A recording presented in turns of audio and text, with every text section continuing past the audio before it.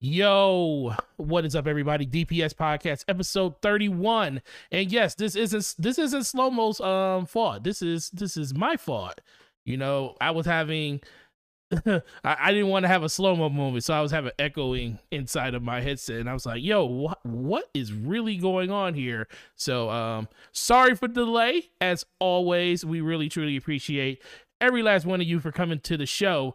But we're going to get right into it. And yes, Brad Podcast, Forte is late. He's late. And I will take full responsibility for it. But but like I said, episode 31, man, it's been a great time. A nice little ride. 30 episodes, SloMo, man. Where did you ever see us just getting to 30 episodes and actually still surviving each other? Yeah. Oh, okay. Yeah, I mean, I'm the one that, I have the most patience, I think, in dealing with all of your little, hiccups and all kinds of stuff that happens. It's you that, seems to not have any patience whatsoever. But it's all right, I endure. You endure. Yeah. Oh, Lord. I'm still here. Okay, well, first of all, I do want to shout out because there was a lot of people that were here early. We had Racer X Gundam was here, Brat Podcast always here. Salute. We got Dark. So yeah, Dark got kind of mad at us because let's we're transparent here at DPS, and we don't want to make it seem like everybody isn't a part of the community. So the whole DPS podcast and people not knowing what DPS stands for, it was just fun and games. We were just joking around with it, and if we did hurt some people's feelings out there, we apologize for it because we were just having fun with it because most people know what DPS stands for. But if you didn't, that's okay. We still love you anyways, but I just feel like it was our responsibility to make sure that we tell everybody that no hard feelings. If we hurt your feelings or anything for any reason, we're sorry. What you say anything about that, SloMo? Got anything you want to say? Yes, no? I'm good. You good? No. I summed it up for us. DPS stands for damage per second. Yeah, we summed it up. We summed it up really good right there. All right. Oh, cool. yeah, it is summed. It's summed up. Cool. Cool. We got it summed up. Shout out to everybody in the chat. Hustle and Motivate. Shout out to you, brother. Shout out to Erodimus. Yeah, man. You've been killing it on Twitter, man. Been looking at a lot of your tweets and stuff. Really like what you've been saying on there. And my homeboy Sir Taz, who has talked me through the darkest of darkest days today while I was at work. I was having an emotional crisis breakdown, and I had to call Taz and be like, Taz, am I doing everything right in my life? And he was like, if you got to ask me that question, bro, then something's wrong. And I was like, yeah, you right. But shout out to all you guys. But yeah, let's get into this episode. But first, I have to formally announce my co-host with the co-most, the man that literally puts confidence into me and everybody else in this community. SloMo Backslap, how you been? What you been up to? And what's going on with you? Man, I have been through a love-hate relationship lately with Outriders. That's what I've been up to the detriment of gaming and doing videos. It's just like it's like if I'm not working, I'm playing Outriders, and I'm like, yo, I got a video to do, but I want to get this particular piece for this build for the Pyromancer. And I need a intervention or something. I think I'm finally coming off of the addiction high of another looter shooter. I think I'm starting to kind of be like, with this game, just like this game is in the bushes. when we tried to, I don't know what was more difficult. And you kind of playing right now the gameplay from when we were helping Taz. Yeah, we're not gonna show that. We're not gonna show the end of this gameplay because that's kind of sus. We're just gonna we're gonna play only the beginning of it. But when I didn't know what was more difficult, 3 people. With them nerfing your damage output when you are overpowered, trying to beat the final boss, or trying to get an exhibition, just one single exhibition done with crossplay enabled and co-oping with a group of people, because it literally seemed like as soon as we tried to do one exhibition, it was I got bounced out the game. Then Forte get bounced out the game. Then Taz crashes. We all reboot our games and get back in. And Outriders is like, no difficulty level increase. World tier 30 enable, right? It's just like, no, like, what does that screen say? This game. That screen was saying world tier 6 and 7, but we like, yo, why is this like 32?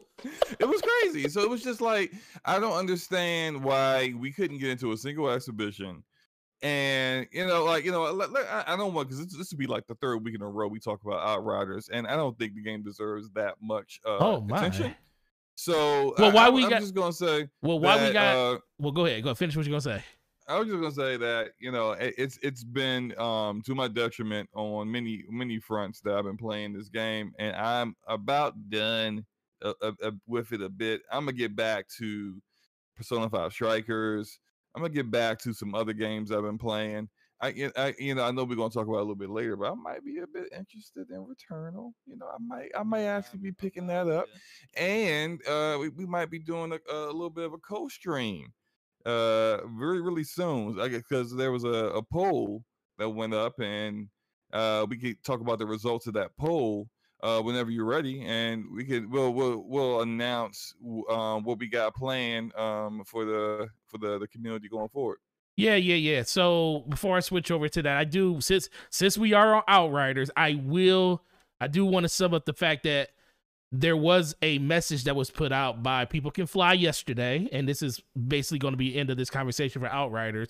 If you are a person that fell victim to losing your clothes in the actual game and not having anything but your diaper, your underoos on or something like that, you're going to get all of your stuff back. And the cool thing is you're going to get your stuff back, plus they're going to give it to you with the same stat distribution that you had before, but they're going to be of the God row variety. So you're going to get better gear because you lost your stuff. Now, there is no timetable on when this is going to take place. They haven't given us a firm date. They said there is like 3 sections of gamers that this is affecting. Some people were affected on a micro level where some of their inventory was affected, but it didn't disappear. And then you had everybody to the point where all their stuff disappeared compared to the people that didn't have any issues. So they're sorting that little situation out. So we should be hearing something in the very near future. I don't know if that's going to help them, because by the time this comes out, a lot of people might have moved on to something else. But at least you do know your time will be valued, I guess, when your stuff does come back. So if you're a person that's waiting for that stuff, we just wanted to give you a little bit of a news info dump on that. But yeah, getting to what SloMo was just talking about, we have a poll that we ran on the official DPS podcast Twitter account. If you don't know we had one, it's at DPS _podcast_. Follow it. That's where we drop all the news and announcements, and whenever me and SloMo do anything on the channel when it comes to live streaming together. So this is the results of that poll, and I am going to put it up on the screen right now. And as you can see, what games would you like to see Gaming Forte and SloMo do a co-stream on? And overwhelmingly, It Takes Two won. Now, SloMo, first of all, I don't even know why you put that game on the list. Never put it in the poll. You should have never put it there. It was like, as I was typing it in, I was like, this is a mistake. I know, but like, maybe people, because the game's hot right now. I say this, and I'm not saying it's a mistake because the game's bad. I haven't played it, so I don't know if it's bad or not. But I don't really have a lot of interest in the game. Right. But I do know that everybody, wrong screen, bro. Oh, what am I looking at? Oh, yeah, there we go. I need to pull up a different window for that. Go ahead. Yeah, you should. Yeah, anyway. Every time that like people talk about the game, it's always glowingly speaking about how good the game is, and I recognize that. That's fine. But I just didn't have any interest in it. But I hear it's good. It's a good game to co-op with someone. We would probably actually have a lot of fun with it. I think so. That's fine. It takes two. And we have some other write-in suggestions as well. Some of them I think are pretty interesting. We might want to do later on. So Hustle, shout out to Hustle, he had a suggestion of A Way Out, and I was like, oh, you know what? I haven't played A I Way haven't Out, played it out either. and it's the same developer that did It Takes Two. That's one I actually would be a little bit more interested in playing than A Way Out. And then Franco with Balin Wonderworld. Like, is that even multiplayer? It's not even multiplayer. And he's like, well, you know, both of you should just stream it, you know, individually. And I'm just like, hey, no, I'm not playing that.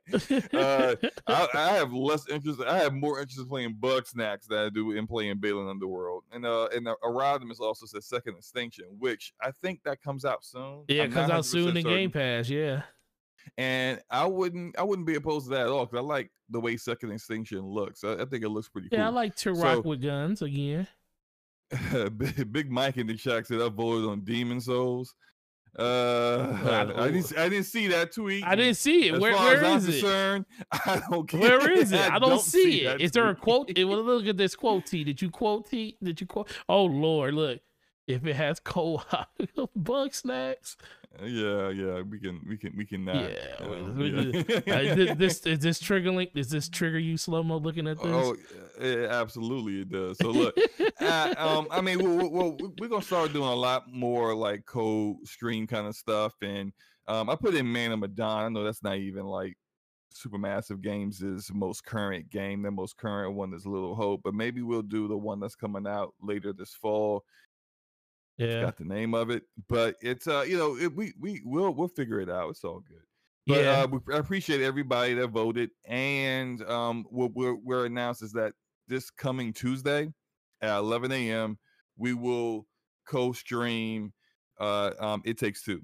And the way we're going to do it is that you'll see it on both of our channels. So you'll see it from Forte's point of view on his channel, and you'll see it from my point of view on my channel. So you can watch either one if you want. You can, troll us in either chat if you want, but not too badly. Don't troll too badly, but still, like, go to whichever chat that you feel like going to. And yeah, that would be cool. And Addict, I agree. Little Hope, Little Hope ain't that good.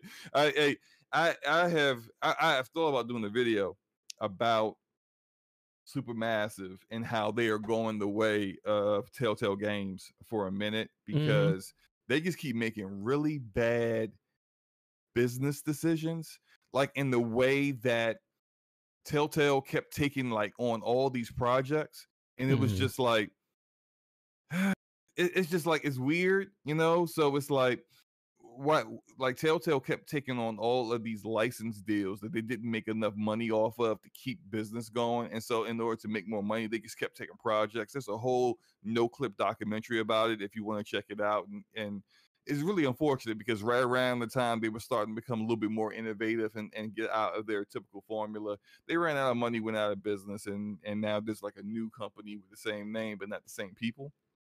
I see Supermassive kind of going down that same route where they came on the scene with Until Dawn, and it was amazing. It was great. It was like it hit all the notes that people wanted from that kind of game. But then they have been really structured themselves super thin. All of these dark picture games are like watered down versions of Until Dawn with characters that don't have as much of a personality as the characters in Until Dawn did, with stories that aren't as well fleshed out, nor are they very long. Like you can beat Man of Medan and Little Hope in like one stream session. We can stream those games, and I mean, like Man of Medan is okay. Little Hope I don't think was that good, but it's they're just not that, like they're like 3 hours at the most, I think, to finish. And it just seems really just not at the level of quality that they're used to. I hope they turn it around with the new one, but when you are doing annual releases of these games, you don't really have time to put the level of quality that you need to put into it. So it's unfortunate. I know I did a tangent there. My bad. Let's get back to it. Well, Big Mike said that we overlooked his comment. He said he saw it. His comment? That's what I said. He said he saw it, and I went past it. I don't see it. Are you talking about here on? Are you talking about here on Twitter? Do we have Big Mike muted? I hope not. I don't think we do. No, Oh shoot! I do see it now. I do see. Where you see it? Mike, you just made the comment like 6 seconds ago, man. What are you Oh doing my here? god, dude! Come on, Big Mike. Come on. I mean, he was like, man, you guys should play Demon Souls. It's literally 2 minutes 2 ago. seconds ago. Like, come Look on, at this, Mike. Get out of man. here. You are immortalized on the stream right now. Even this 2 minutes ago up here. Well, the poll's already closed. Yeah, exactly. maybe next month when you get another chance at it. But yeah, man, that's what's up. But overall, I think it's gonna be fun, man. You know, a lot of people want us to play games together, and we already kind of do that on the background. I mean, you know, I always talk about how you don't want to play games with me, and you always say, "Call me, mother," and I'm like, "Sure, SloMo. I guess I can call you." But did you say call me mother? What? I was trying not to say the F word at the end of it. I have never. Never cussed at me? That. Have you? What? You never called you? Wait. You never cussed at me?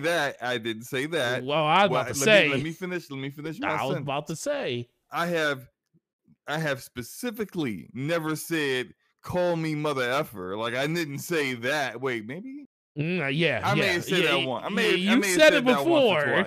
You know, Luca gonna show up in here. Did we get the super chats? Because we got 2 super chats. Oh, we got 2 of them now? Yeah. Go ahead and get the one from Addict. Gaming Addict, $2 super chat. Hey, Forte, hit that like button.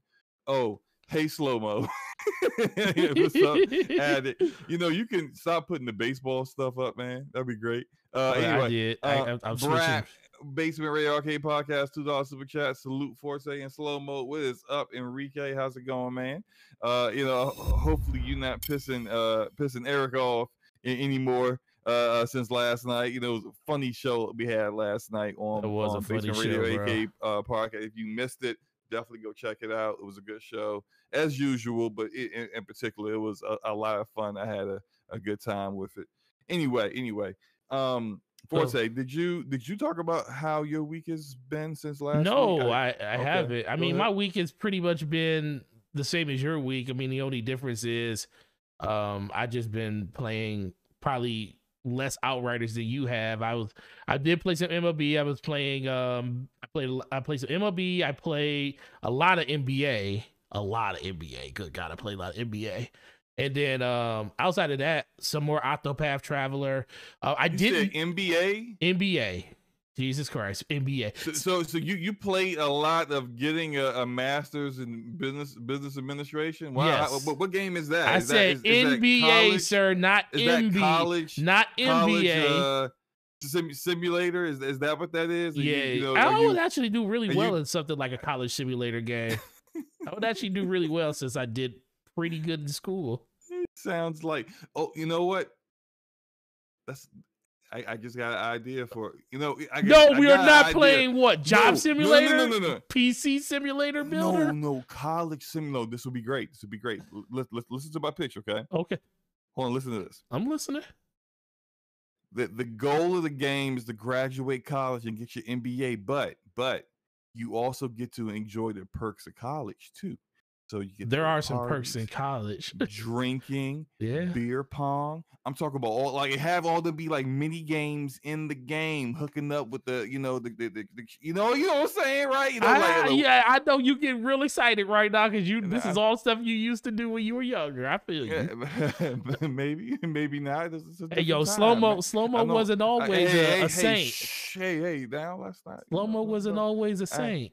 I am a married man of 3 children, and I don't know about any of those things. I'm a married man with two children. If someone wants to make a game, there's your idea, free idea, go have at it. Okay, Gregor, you can leave me alone. Forte watched House Party one day and thought he went to school.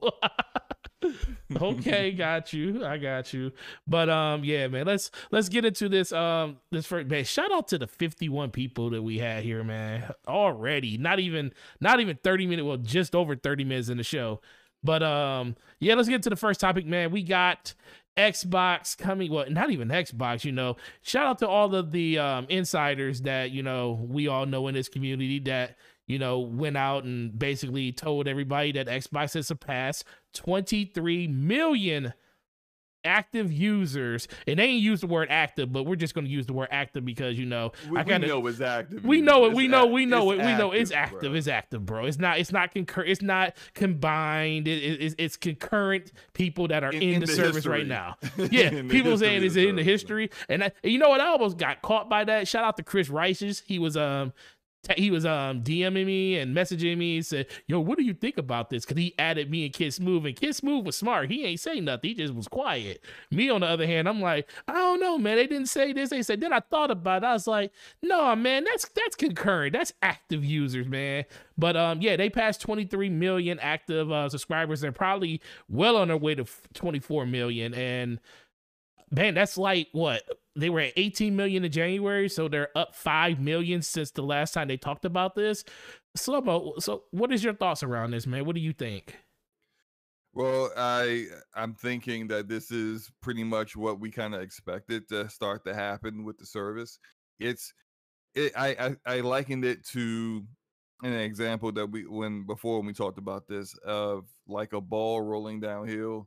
In the beginning, it's like a slow progress, but once it starts to pick up speed, then it starts to gain more and more traction. And yeah, I think that's what's happening here. Essentially, the last we heard last January was it was at 18 million. Now it's at 23 million, and it's April. So they gained 5 million in 3 months. So, Yeah. and if you look at the games that they just got into the service, they got MLB The Show, which was prior to this year a exclusive to PlayStation and also made by PlayStation, which looks even more awkward.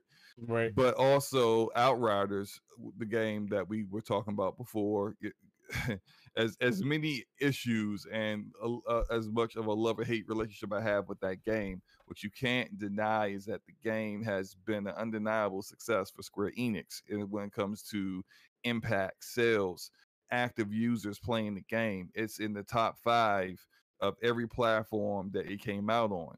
And for a game from a AA studio with a barely AAA budget and a new IP, what more could you really ask for when it comes from a publisher's perspective? I know gamers could ask for a whole lot more. Like we could ask for stable connectivity whenever we try to play the game. We could ask for them to not nerf every build that does somewhat decent as soon as someone puts up a YouTube video about it.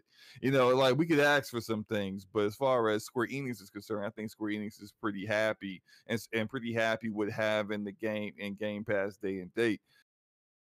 So all that said, I think, and I proposed this during a live stream, a random live stream that we did with Enrique last Saturday with Enrique, Big G Sales. Shout out to Big G, and Ian had Aaron Greenberg in the chat of marketing of Xbox, who was speaking. Just really in the chat, giving his comments and really replying to some of the comments that we had. Great stream. Check that out on Basement Radio Arcade Podcast if you have the time. But in that, we were discussing how pivotal Outriders is to Game Pass, because it's Square Enix is the first publisher to really kind of take a major game that a publisher had been marketing. And it's not like Square Enix's best game of the year. It's not like their marquee game that they're counting on this year. But it's like the one of the mid games. It's kind of like where Ubisoft is, say, like a Phoenix Rising game. It's not the game they put all their money behind, but it is a title that is a major title and going in day and date. Now, we've seen that with The Medium before, but The Medium is from a AA studio. It's a AA game. They had AA experience. That's not the same as an Outriders, because it's coming from a AAA third party publisher, and so the reason why it became so pivotal with that is that it's the first one to try it. And so it could be kind of like in the sense that most people or in anything will wait for someone else to take a risk before they take a risk.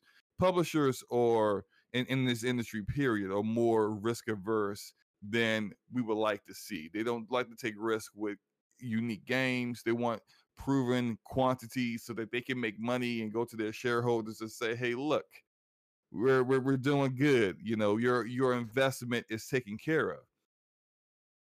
Taking a risk like this, it seems to be working out. Their game is doing great. Whether it was going to do great with Game Pass or not, the fact that it's doing great with also being day in day on at launch on Game Pass is going to signal to other publishers that, hey, we could put one of our games, maybe not the best game, not the game that we are counting on the most this year, and be all right. And maybe it could be a game that we're not quite certain what we're going to find from this game or where it's going to go, but we can make sure we get a guaranteed number of people on one of the platforms is coming out on giving the game a shot. And so that I think we're going to see probably 2 more publishers put games day and date on Game Pass before the year is up. I'm fairly certain of that. We got another super chat. Shout out to Dirt Griggity. Dirt Griggity, $5 super chat. I appreciate that, man. Said 23 million is pretty good for Game Pass, and I believe it's going to only get better. This is before the, as Pong Soul said, avalanche of games drop. So yeah, I think they're going to continue to get that content coming in. And it's going to be interesting because it's something else that I said before is that this is some people still don't like this, but it is what it is. For Xbox division, for Microsoft, Game Pass is the platform. Yep. So everything that they do going forward is going to be about Game Pass. If they come up with a new service or a new idea or a new feature, it's going to be some kind of, hey, and this will be with no additional charge if you have Game Pass Ultimate. It's going to be that kind of thing. And so going forward, you're going to see them focusing on that the most. And when Phil says that when it came to Bethesda, everything that we do, if you will guarantee you want to play these games that Bethesda's coming out with in the future, they will be everywhere that Game Pass is. So like the box, it's not the focus no more.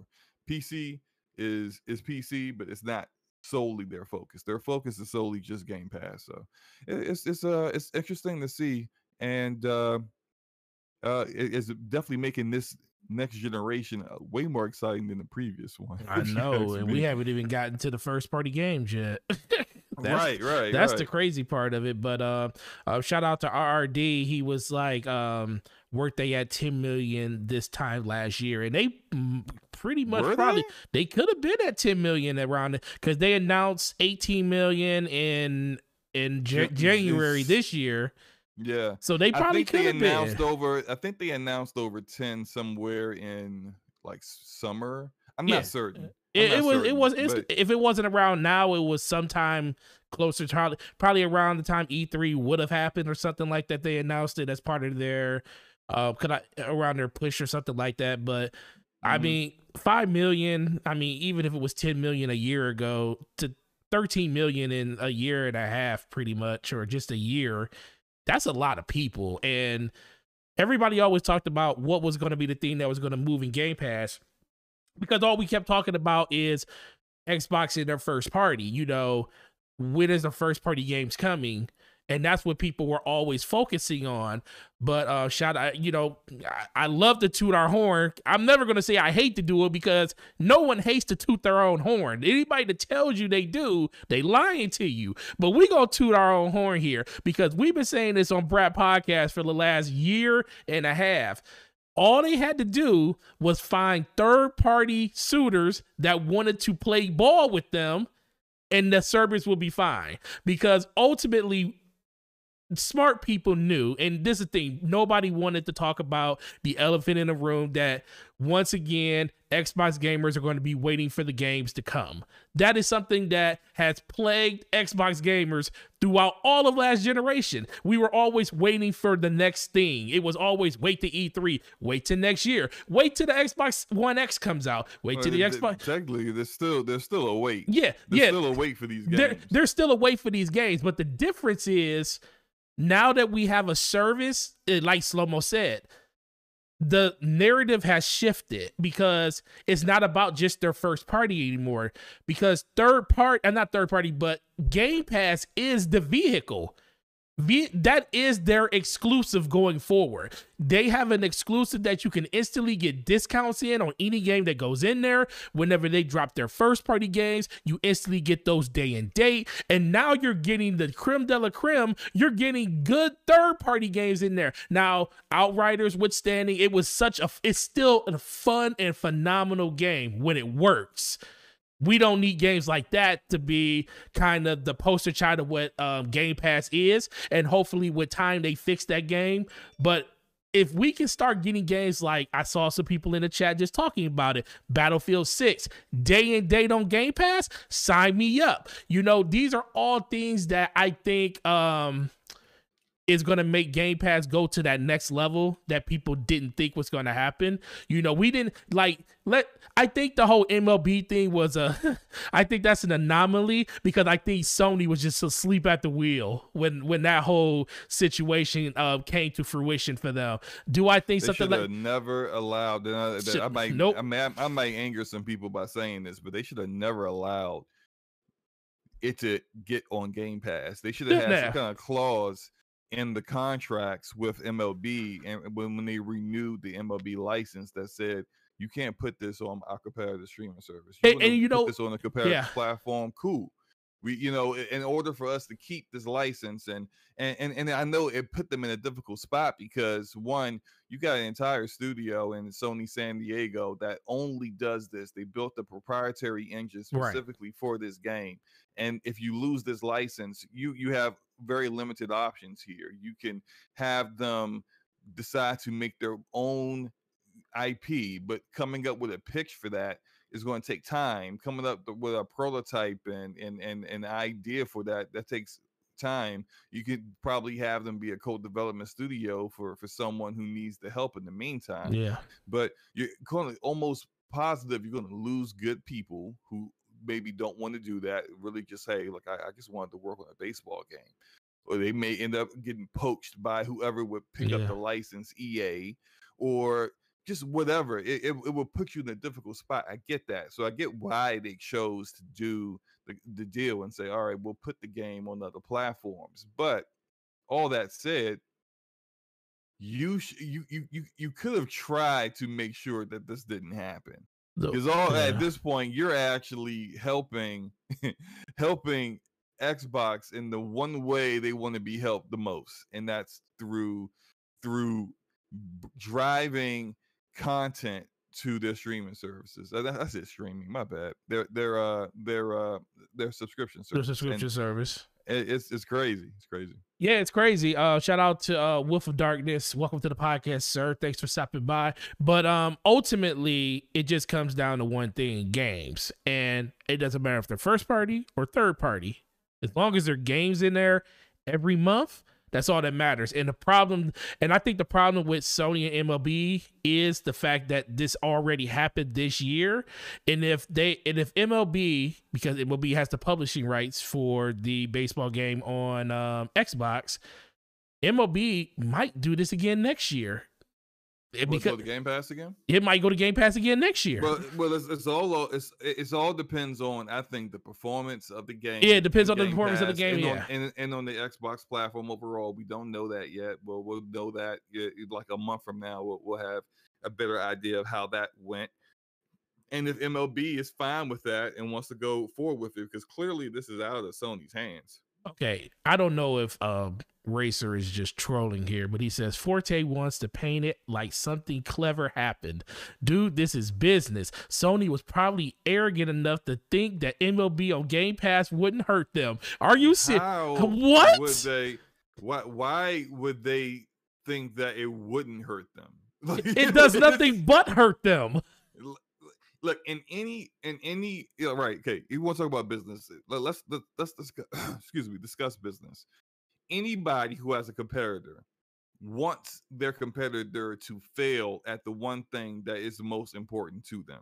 Right. Giving them content for their subscription service, which is the most important thing for Xbox, is not hurting them. Okay, hurting them would be depriving them of that, which is what is rumored that they're trying to do with Resident Evil 8. Yep. That's good business. Putting in, hey, look, we signed a marketing deal. Therefore, with this marketing deal, if you're taking our money, you're also not going to put this game on Game Pass for X amount of time until after launch. That and if you feel if they feel that is spending the money on that was important enough, to so be it. That is doing good business. That is trying to protect your platform and hurt your competitor in a way that they really don't want to be hurt. I don't think them thinking, oh well, just put the game on Game Pass.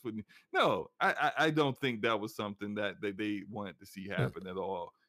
So yeah. They definitely didn't want to see that happen, but it is what it is. But yeah, Game Pass is the vehicle that's going to drive Xbox going forward. And congratulations, Xbox, for 23 million subscribers. And what do you, okay, before we move on to the next subject, what do you think it's going to, by the end of this year, or E3, what do you think it's going to be by E3? And what do you think it's going to be by the end of the year? By E3, probably 25 million. Nah, E3 is just a month away. About Actually, a month away. If you look at the pace they're going, because they did 5 million in 3 months. If a month and a half, they did 2 more, like 25 million probably by E3, and they'll probably make that announcement because it's E3. And they'll probably make that announcement sometime. Like Sarah Bond will pop out. She runs Game Pass, right? Yeah, she does. Sarah Bond. Yep. Yeah. Sarah Bond probably would come out, and we never. Let me stop. I was gonna say like you're never don't care for seeing Sarah Bond. I was about to say you got you a semi crush on Sarah Bond. No, Man, she got legs. She's a very nice woman. She could be the head of Xbox one day when Phil Spencer decides to step down. We see. All I'm saying is that, like, what I was trying to say was that she's very energetic, and she always seems to bring good, demeanor towards everything that she's involved in. That's all. Anyway, so she probably will come out and she will probably say, yeah, hit 25 million by the end of the year. Who knows? Because it's I think that's too far out to really tell. It all depends on what I said about whether Game Pass actually. yeah, you right. You thinking about Sarah Bond now. You need to stop. You really need to stop. It all depends on if Game Pass actually lands more exclusives throughout the year. So if they get like 2 more, like I said, I predict like they get 2 more before the year is up. I think that could really drive them well over like close to like in between 30 to 35 million. Yeah. But it all depends on what those 2 are too. So if they got 2 more day and date, but they're like more in the vein of like the medium, and less like Outriders, then that's not much of an impact. But if it's more games like Outriders, like I don't know what else Ubisoft has in store for the rest of the year, or Activision, or 2K or EA, but if we know Battlefield 6 is definitely coming, but it's just it all depends on what kind of games those games are, because if there's something that is majorly marketed by those publishers, something that all gamers know of and everyone's looking forward to, or a significant number of people are looking forward to, then yeah, you're going to get a lot more people testing the service out who already have either a PC with Game Pass or Xbox with Game Pass. But we'll see. Yeah, I agree. Shout out. Cat Daddy said it will definitely hit 30 million with Starfield if it comes out this year. I can see that too. Yeah. Well, I Big think major. I think Game Pass for this year is going to be tied to the next couple of months. We already know what the end of the year is going to be with at least Halo being in there. Starfield can definitely push it above 30 million because I think a lot of people at that point will probably want to jump into the ecosystem. But it really depends on what they do for next month, what they do for June and July. Whatever games they can get in there around those times to keep this train consistent and all the content that people feel like they're getting of value, the more they do, the higher that number is going to go. If we can get something like, if right now we still don't know what's going on with Final Fantasy VII Remake, a lot of people thinking that Sony could have locked it up for another year, but they haven't said anything. So maybe if we get a Final Fantasy VII Remake on Xbox in Game Pass, that could be something that can actually spur more growth in numbers too. Because and guess what? Xbox ain't gonna hold it behind hold you up from getting the basically the next gen version, because that's one thing I noticed about Game Pass and Xbox, the whole smart delivery thing. They ain't gonna charge you for those extra uploads and those extra bells and whistles that the game have in it. They're just gonna give it to you as part of that subscription service, and they have done that consistently with every game that's come out. So there's a lot of different ways they can go with it, and I'm super excited to see exactly what happens with that.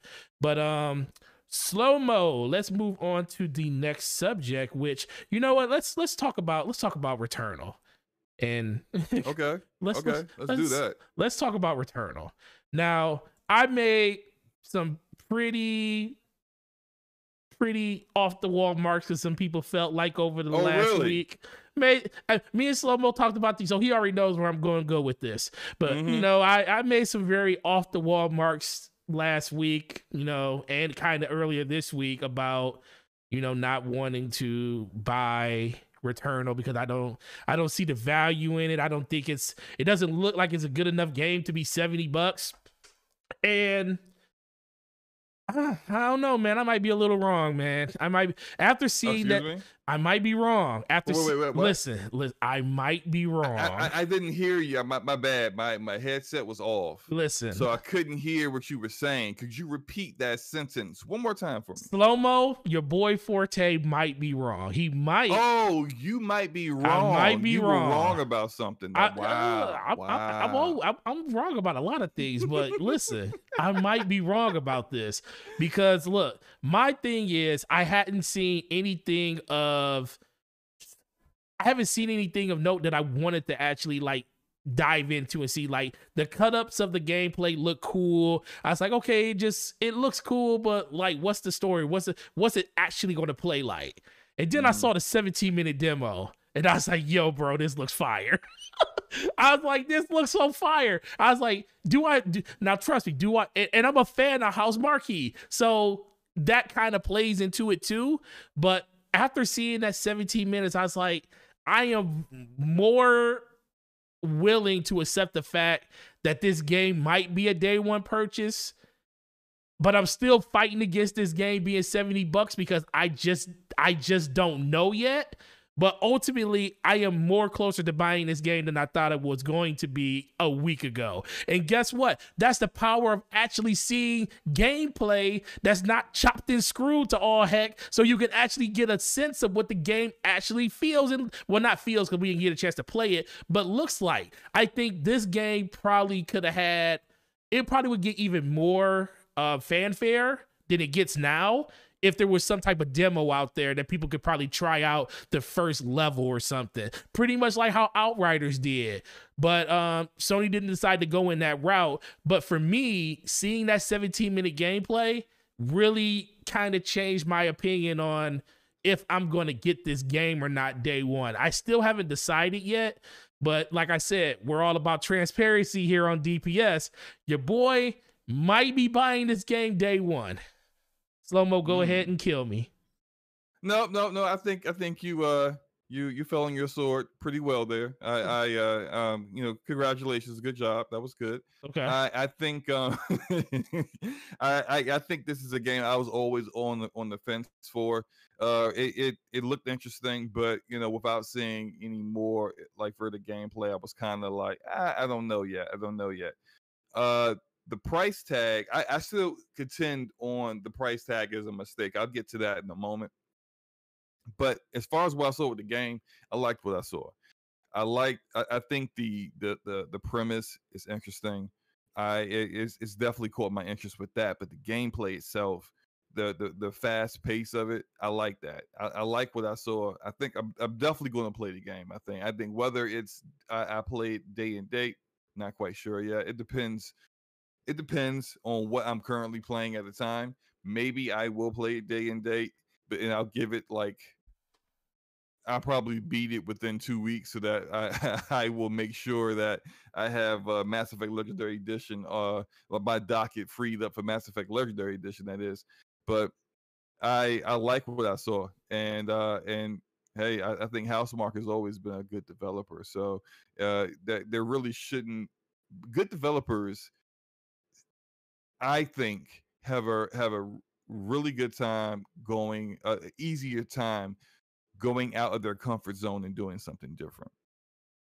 We know the kind of games that Housemarque usually does. This is a little bit different for them. Yeah. I've always been on the side of giving developers the benefit of the doubt when they decide to do something different, and me expecting it to work out. It's the same way I feel about Playground Games and Fable. You know, they have nailed it with the racing genre. Yes, an action RPG is really different from that, but I think what stays consistent and is the common denominator when it comes to good studios and where they go to move to different genres or not is their workflow, their culture, how they do that work. And it's if you're consistent in making sure that you do good things like good post-production procedures to make sure the games aren't super buggy, getting the right people to that know a certain genre really well to make sure you don't make the mistakes that others before you have made. I think Respawn Entertainment was really good with that when they did Jedi Fallen Order. Some people were doubtful of that game, but Respawn's a good developer.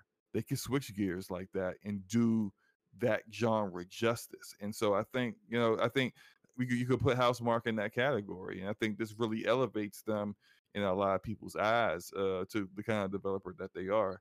So all that said, yeah, I'm definitely going to pick the game up, whether it's day and date at launch or whatever. I don't know yet. I'm not quite certain, but it's definitely a game I will be playing. Now, my comment about the price is a mistake is because of this. I'm not going to get into the whole debate about $70 games. I know that there's some people who are hardline. $70 games is wrong. You shouldn't be charging this price, period. And there's some that's just like, whatever, when you broke, it's just $70. I'm not on either one of those sides. I don't believe that anyone really is hard up for paying $70, period. I think it's more of a principle thing with people. Yeah. Regardless, my personal feeling is that I will spend as much as I want to spend up to a certain limit on a game that I like. Mass Effect Legendary Edition, I don't even want to put a price on what I would pay to play that Facts. game. Because I don't even want EA to get any thoughts in their head. So they're just going to have to guess because I'm not going to tell them. Final Fantasy VII Remake. Final Fantasy VII Remake, same way. If it's a game, if Square Enix came out with a Chrono Trigger remake, matter of fact, maybe this will convince them to make that. I will spend over $100 for that. Okay, that's just when it comes to the kind of games that you like or what you're interested in. The price varies. If it's a fighting game, I don't like fighting games. It could be free 99. I'm not playing it. I'm not getting it. So it's all subjective. And so I think that always gets discounted. Now but pure economics of things, the higher in price you go, the less people are willing to spend that amount of money. Yep.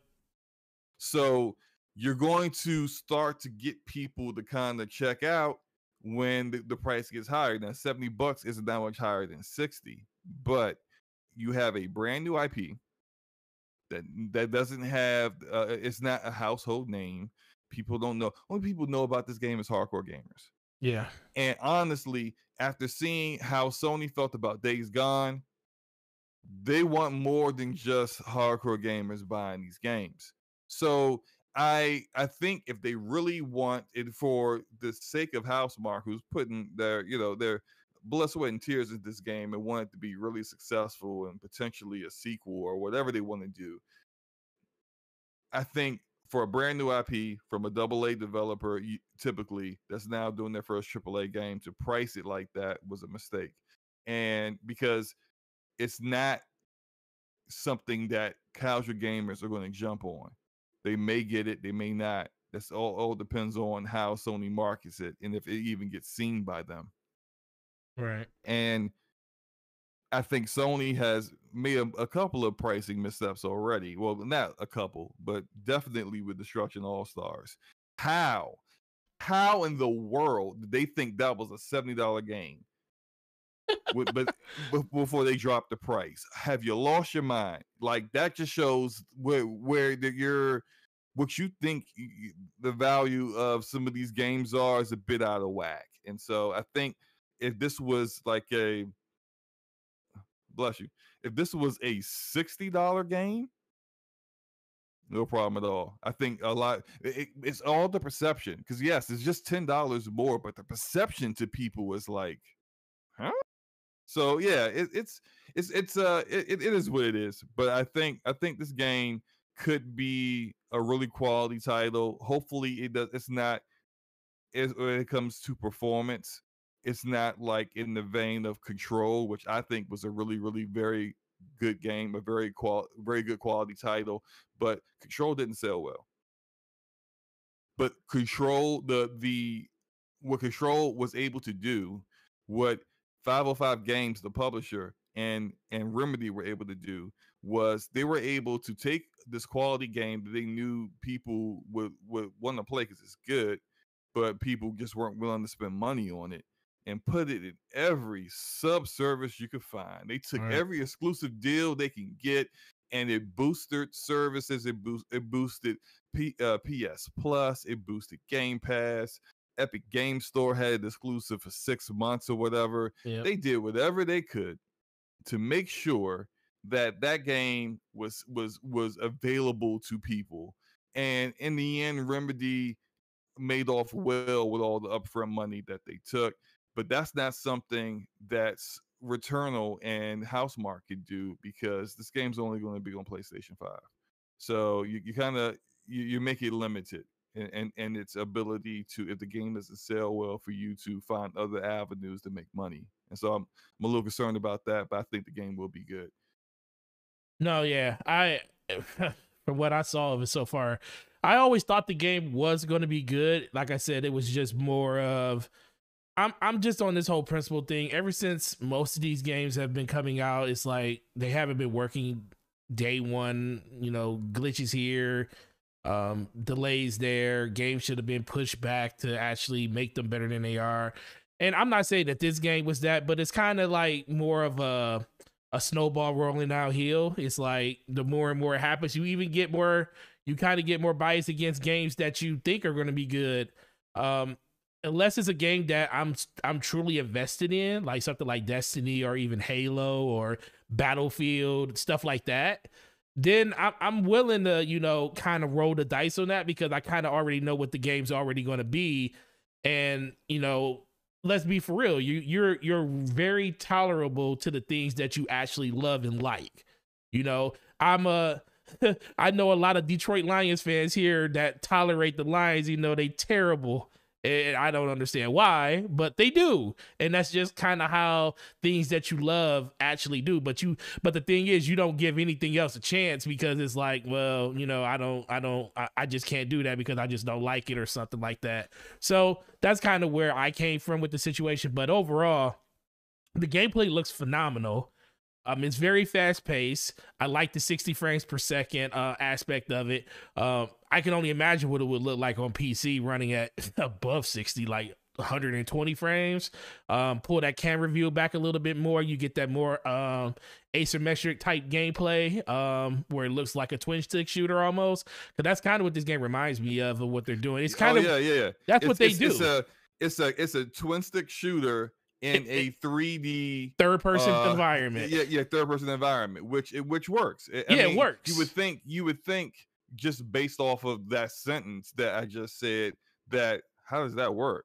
But they made it work. They took what they're good at. That's what they're good at. Games like I was gonna go back and get it. Yeah, I was going. A Big Mike, go ahead. $2 super chat. Sounds like SloMo is trying to get a side chick. Mike, stop it. Okay, stop. No, we not doing this, man. We not going. SloMo's wife listens to this stuff, man. Yeah. Let's. We ain't trying to have him taking pictures of himself on the couch and saying, "What did y'all do to me?"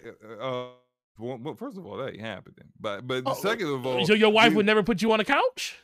Can we get back to the topic? Is what I'm saying. I'm just saying. You said that would never happen. I'm just saying it would never happen. Yo, we don't need to be. Be like Miss Slaps. I'm not trying to get stabbed. Is what I'm saying. I don't want you to get stabbed. Listen. Yes, let's move on. Okay, move on. Do you want to talk about Jim Ryan? Yeah, I mean that was the next thing that was the segue going from the Sony into another Sony thing. And Jim Ryan, first of all, he came out and there's a lot of things that Jesus Christ, there's a lot of things that Jim Ryan did over the course of the last week. But the latest thing, we'll kind of keep it current. The latest thing is he came out in an interview and he talked about how exclusive games are going to be very plentiful on the PlayStation 5 platform. Saying this is going to be the generation that we see the most PlayStation 5 exclusives. And I was like, yo, this is a stark contradiction to what the man was saying earlier when he's talking about we only going to focus on big blockbuster AAA games and stuff like that. And I'm like, I don't think it's a contradiction, but go ahead and continue. No, I mean, when I mean contradiction, because I'm thinking like they only have how many studios? They have 13. They have 13. Now, unless 13 or 14. Now, unless all these now this is the thing we don't know. We do know Naughty Dog has 2 teams. We do know the Gorilla Cambridge and Gorilla. They have a couple of different teams. So we know they had to. We know all these studios do have multiple teams, and we also know that Sony being, even though they're not making Days Gone 2 right now, let's emphasize that they aren't making it right now. That doesn't mean it won't come out in the future. They're just not making it right now, but they are working on another AAA exclusive for Sony. So it is another game in the pipe that people are going to get a chance to, at some point, hopefully in this generation, going to get a chance to play. But that's the only way I see it being the biggest and most exclusives. I mean, how many exclusives they came out with a lot of exclusives last generation. Now, AAA, that probably is the jumping off point, because there was a lot of AA games that did release on the PlayStation 4 that was of that quality. But the thing is, their AA games are actually really, really good too. You know, if you play Days Gone was a AAA game. If Days Gone came out now on a PS5, that game might be a 90 Metacritic. Because that game the problems that game had at launch are solved right now due to the PlayStation 5 and just patches that the game got over. A 90 Metacritic? No, I think, okay, well, 85 at the low. I think it would have got to an 85 because I think the game plays so much better now. Well, yeah, but that kind of, like, I saw some of the reviews. Yeah. Some of the reviews of the game some of them talked a lot about the issues the game had, the bugs the games had, but some of them also complained about the story, whether you agree with that or not, or right. And some of the game design choices that Sony decided to go with. So I think with all those things still being present, that would have bumped it into. I could see it being like mid 80s for certain, yeah, but 90s not a stretch. But I just think what was it, a 77 or something, or 76 before? Can't remember. 77. So I can see it easily being in the mid 80s if it came out now versus when it came out before. But Days that's Gone was a 71 oh, it actually. was a 70. Oh no, I take that back. Then it would have been just a. It would have been in a. It would have been like an 81 or 82 if that was the case. I don't see it jumping 20 whole points. Yeah, nah, Yeah, but I can see 80. not off of just fixing some bugs. No, yeah, No. it would have jumped to like an 80 or something. I probably would say 81, 82. I could see that, but yeah, not. Ooh, that's cause I thought it was going. I thought it was like a 77 or something, but it ain't gonna jump that much.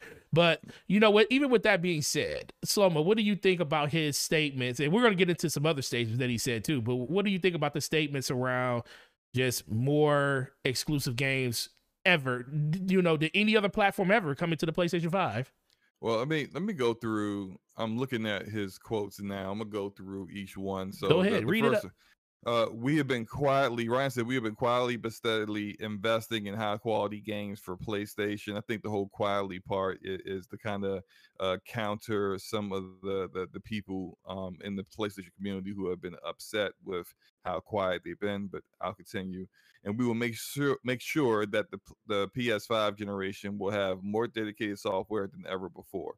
Now, with that, I know some people are looking at his previous comment and saying, "Nah, man, you said y'all were focusing more on bigger games and not so much the smaller games, and those will take longer, and that's going to be less games overall, but higher quality games." I think, and I'd be remiss to try to be like defending Jim Ryan, not defending Jim Ryan, but I think he's talking about two different things here, really. Right. What the previous comment he made like a year or two ago was more talking about first party and what first party was doing. I think people are thinking when he makes this quote, he's talking about first party. He's not. Look at what they've been doing in the past year. They've been locking down exclusive third party games or timed exclusive games.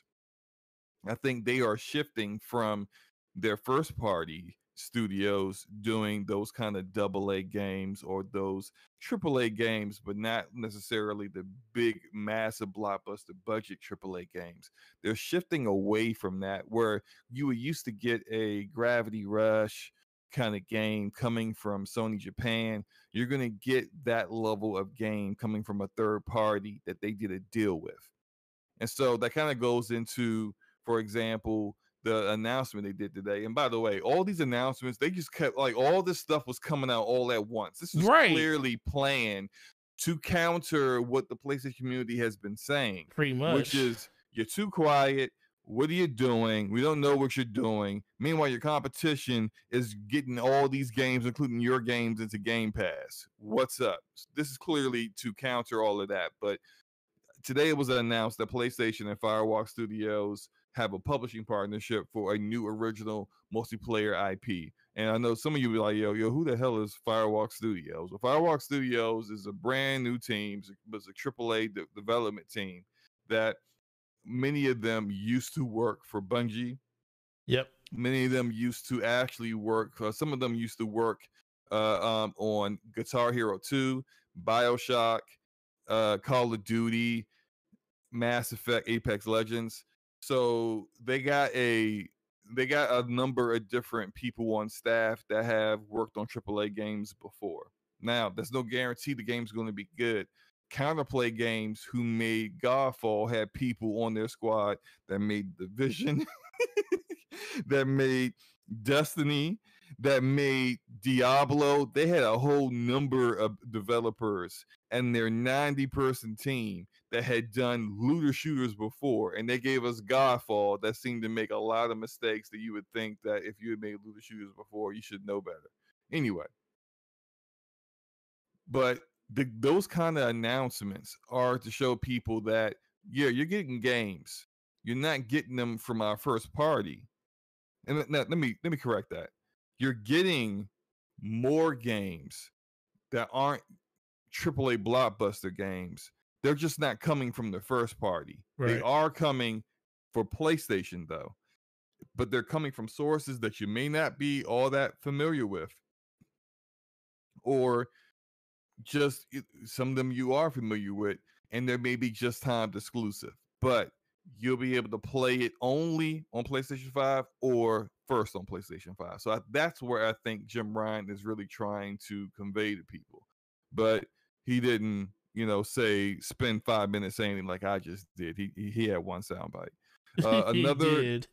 Another quote is, "We have repeatedly engaged in mergers and acquisitions, including Insomniac Games in the U.S. We will not rule out that option in the future."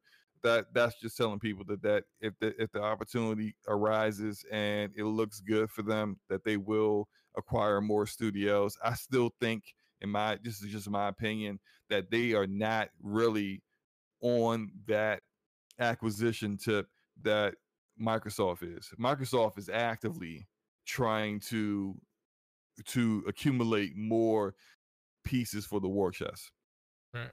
because they got a service that they need to keep people engaged in and want people to remain subscribed to.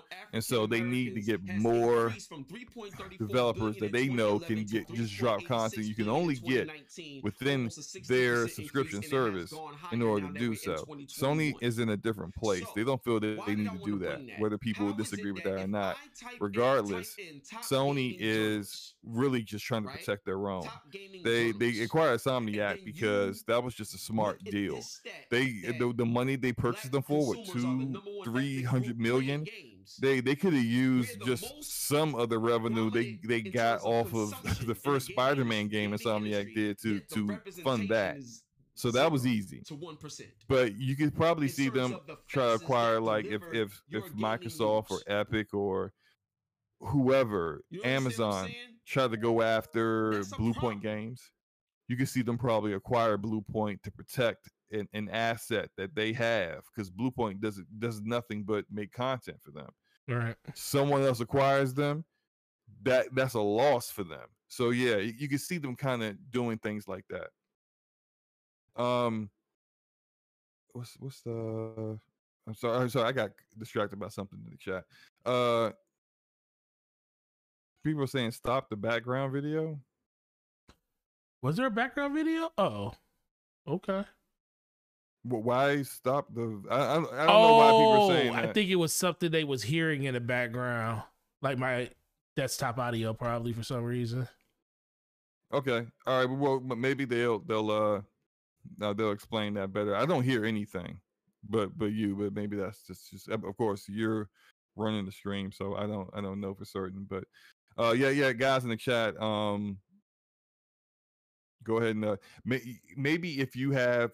Do you have the sound playing from the back from the video? No, that's what it was. I just muted it. Good grief, good grief, SloMo. Absolutely. I mean, yep, good grief, SloMo. No, good grief, Forte. No, good grief. What are you doing, no, man? Geek just said it's gone. So good on you, SloMo. So look, I don't know if anyone even heard anything I was saying, that they've been hearing the video game that the video that you've been running the entire time. I apologize, guys. We'll get all this stuff. They heard you. The gameplay you see in Days Gone is just the beginning of it. It's none of the story beats throughout it. It's like literally. Yeah, I think this is just. It's literally the very beginning of the game. Yeah. I think it was just the audio was. Hopefully, you guys heard what I was saying before, but to move on.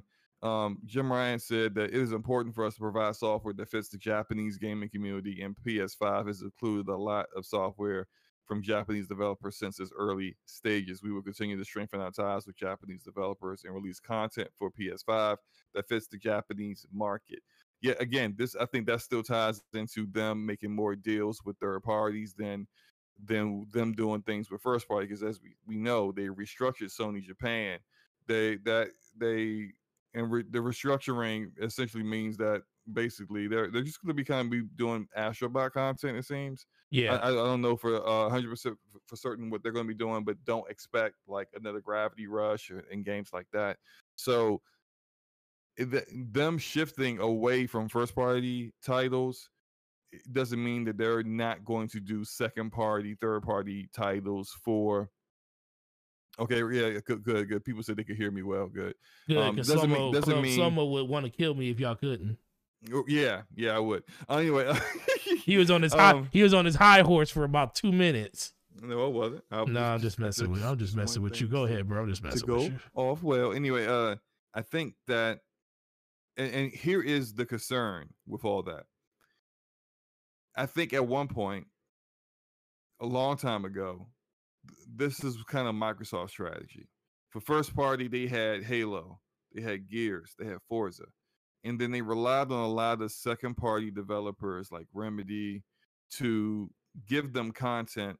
And at one point, Epic with Gears before they bought the Gears IP.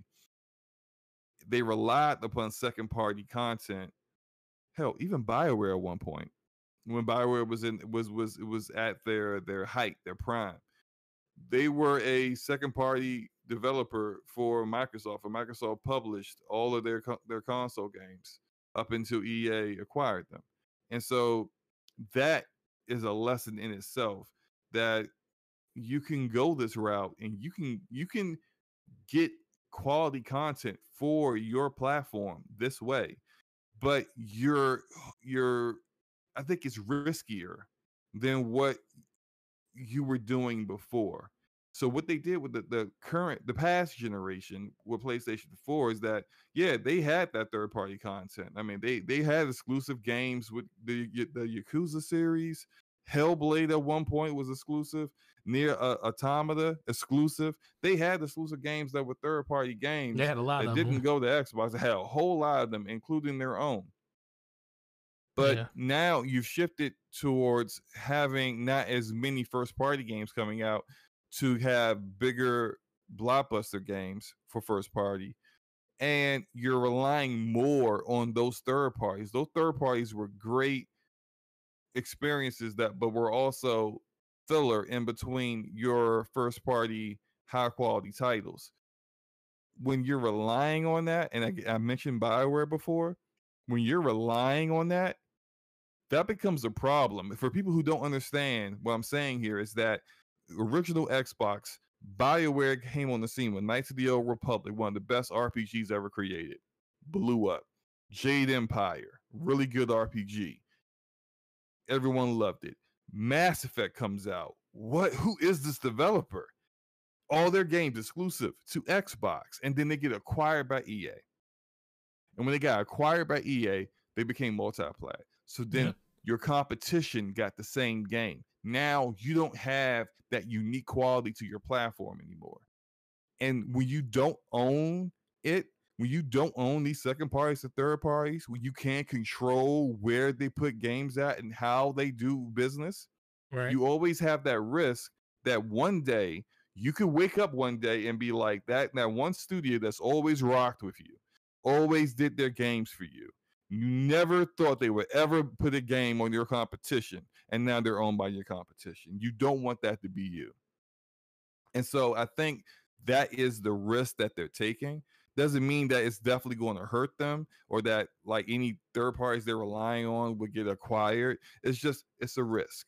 So we'll see if it works out or not. But again, like this goes back to what I was saying before about this generation being way more interesting than the previous one. And let's see what else. So I think the last thing he had here was there are several reasons why. Oh, this is just about PlayStation 5s being difficult to come by. We all know why that is. But yeah, we definitely know what that is. I've been running my mouth for a minute, man. Hey, look, what do you think about all this? What do you think about what Jim Ryan's comments? I mean, at a certain point, the biggest problem for Jim Ryan is the amount of nothing that they've been saying for the course of the last 3 to 4 months.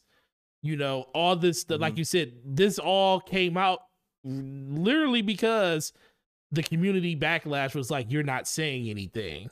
So we get like this info dump, or this info explosion of information that a lot of people just want to actually hear. And some of it more relevant than others. Like, I think a lot of people are going to love the fact that we're going to get more exclusive games on PlayStation 5 this generation than we even got on the PS4, because people think the PS4 generation was fantastic. So that's definitely a good thing.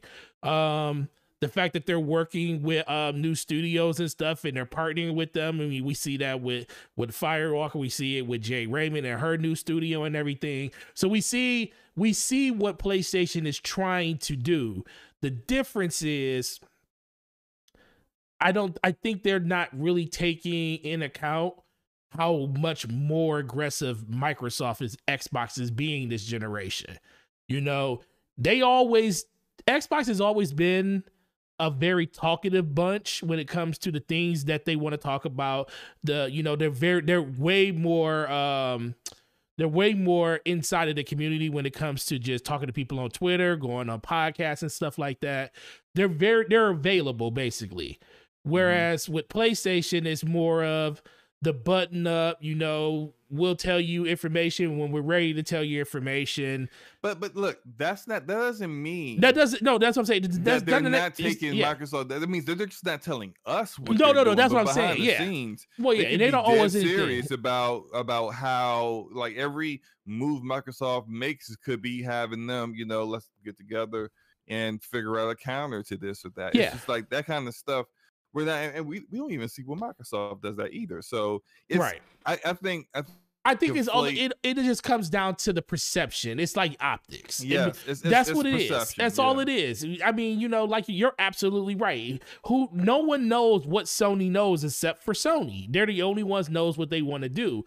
The perception of the matter is everybody is basically riding the Xbox hype train when it comes to all the stuff that they're doing. And guess what? Xbox deserves it because they've been at the forefront of the things that they've been talking about for quite some time now.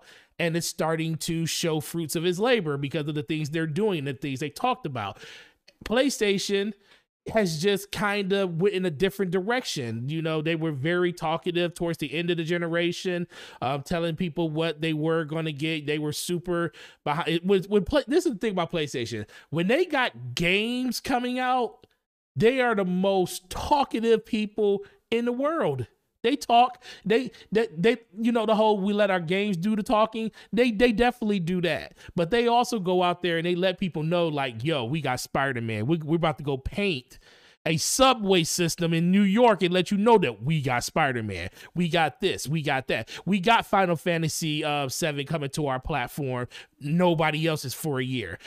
Destiny is available on our platform. And guess what? It can't even be talked about on anybody else's platform. Those are all things that Sony did last generation that instilled consumer confidence inside of their platform. And let's be for real, they ain't even have to do that much because Sony is a worldwide brand and people trust and love what Sony does, especially with their games that they did towards the end of the 7th generation when it came to games like Last of Us and Uncharted 2 and Uncharted 3. They left people with a great send-off letter with the PS3 where Xbox literally just screwed the pooch and let Sony just literally take over the whole generation, and Sony didn't look back. Now it's a completely different situation. And I think the moves that they're making are great. It just comes down to the type of gamer you are. Do you want to have as much information as possible? That's the thing I think a lot of people, at least in our community is a very small subsection of all the gamers out there. There's probably not even 2 or 3 million of us. It ain't that many. Trust me, as much as you guys think, we ain't that big. But our 2 to 3 million are probably the loudest voice when it comes to like moving the needle when it comes to things that we actually want. We're the ones that are on Twitter yelling about the things that we wish were in games or the things that we want to see in the next game, or we want to see as a talking point inside the community. That's something that we do. We were the reason that Sony changed the fact that PS3 and Vita stores was going to get shut down. We did that.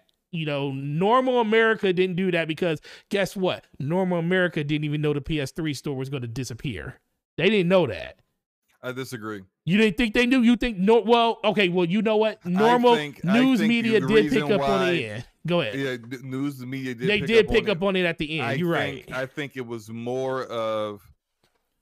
I don't think the community bullied PlayStation into reversing course. I think they had a major misstep with how they did it. Clearly, you're selling dev kits to developers to develop games on these platforms, and then a month later you don't even tell them that you're shutting down the store. So what do you sell the dev kit to them for? Because clearly they're not going to have the game ready by the time the store is done, and they can't sell it.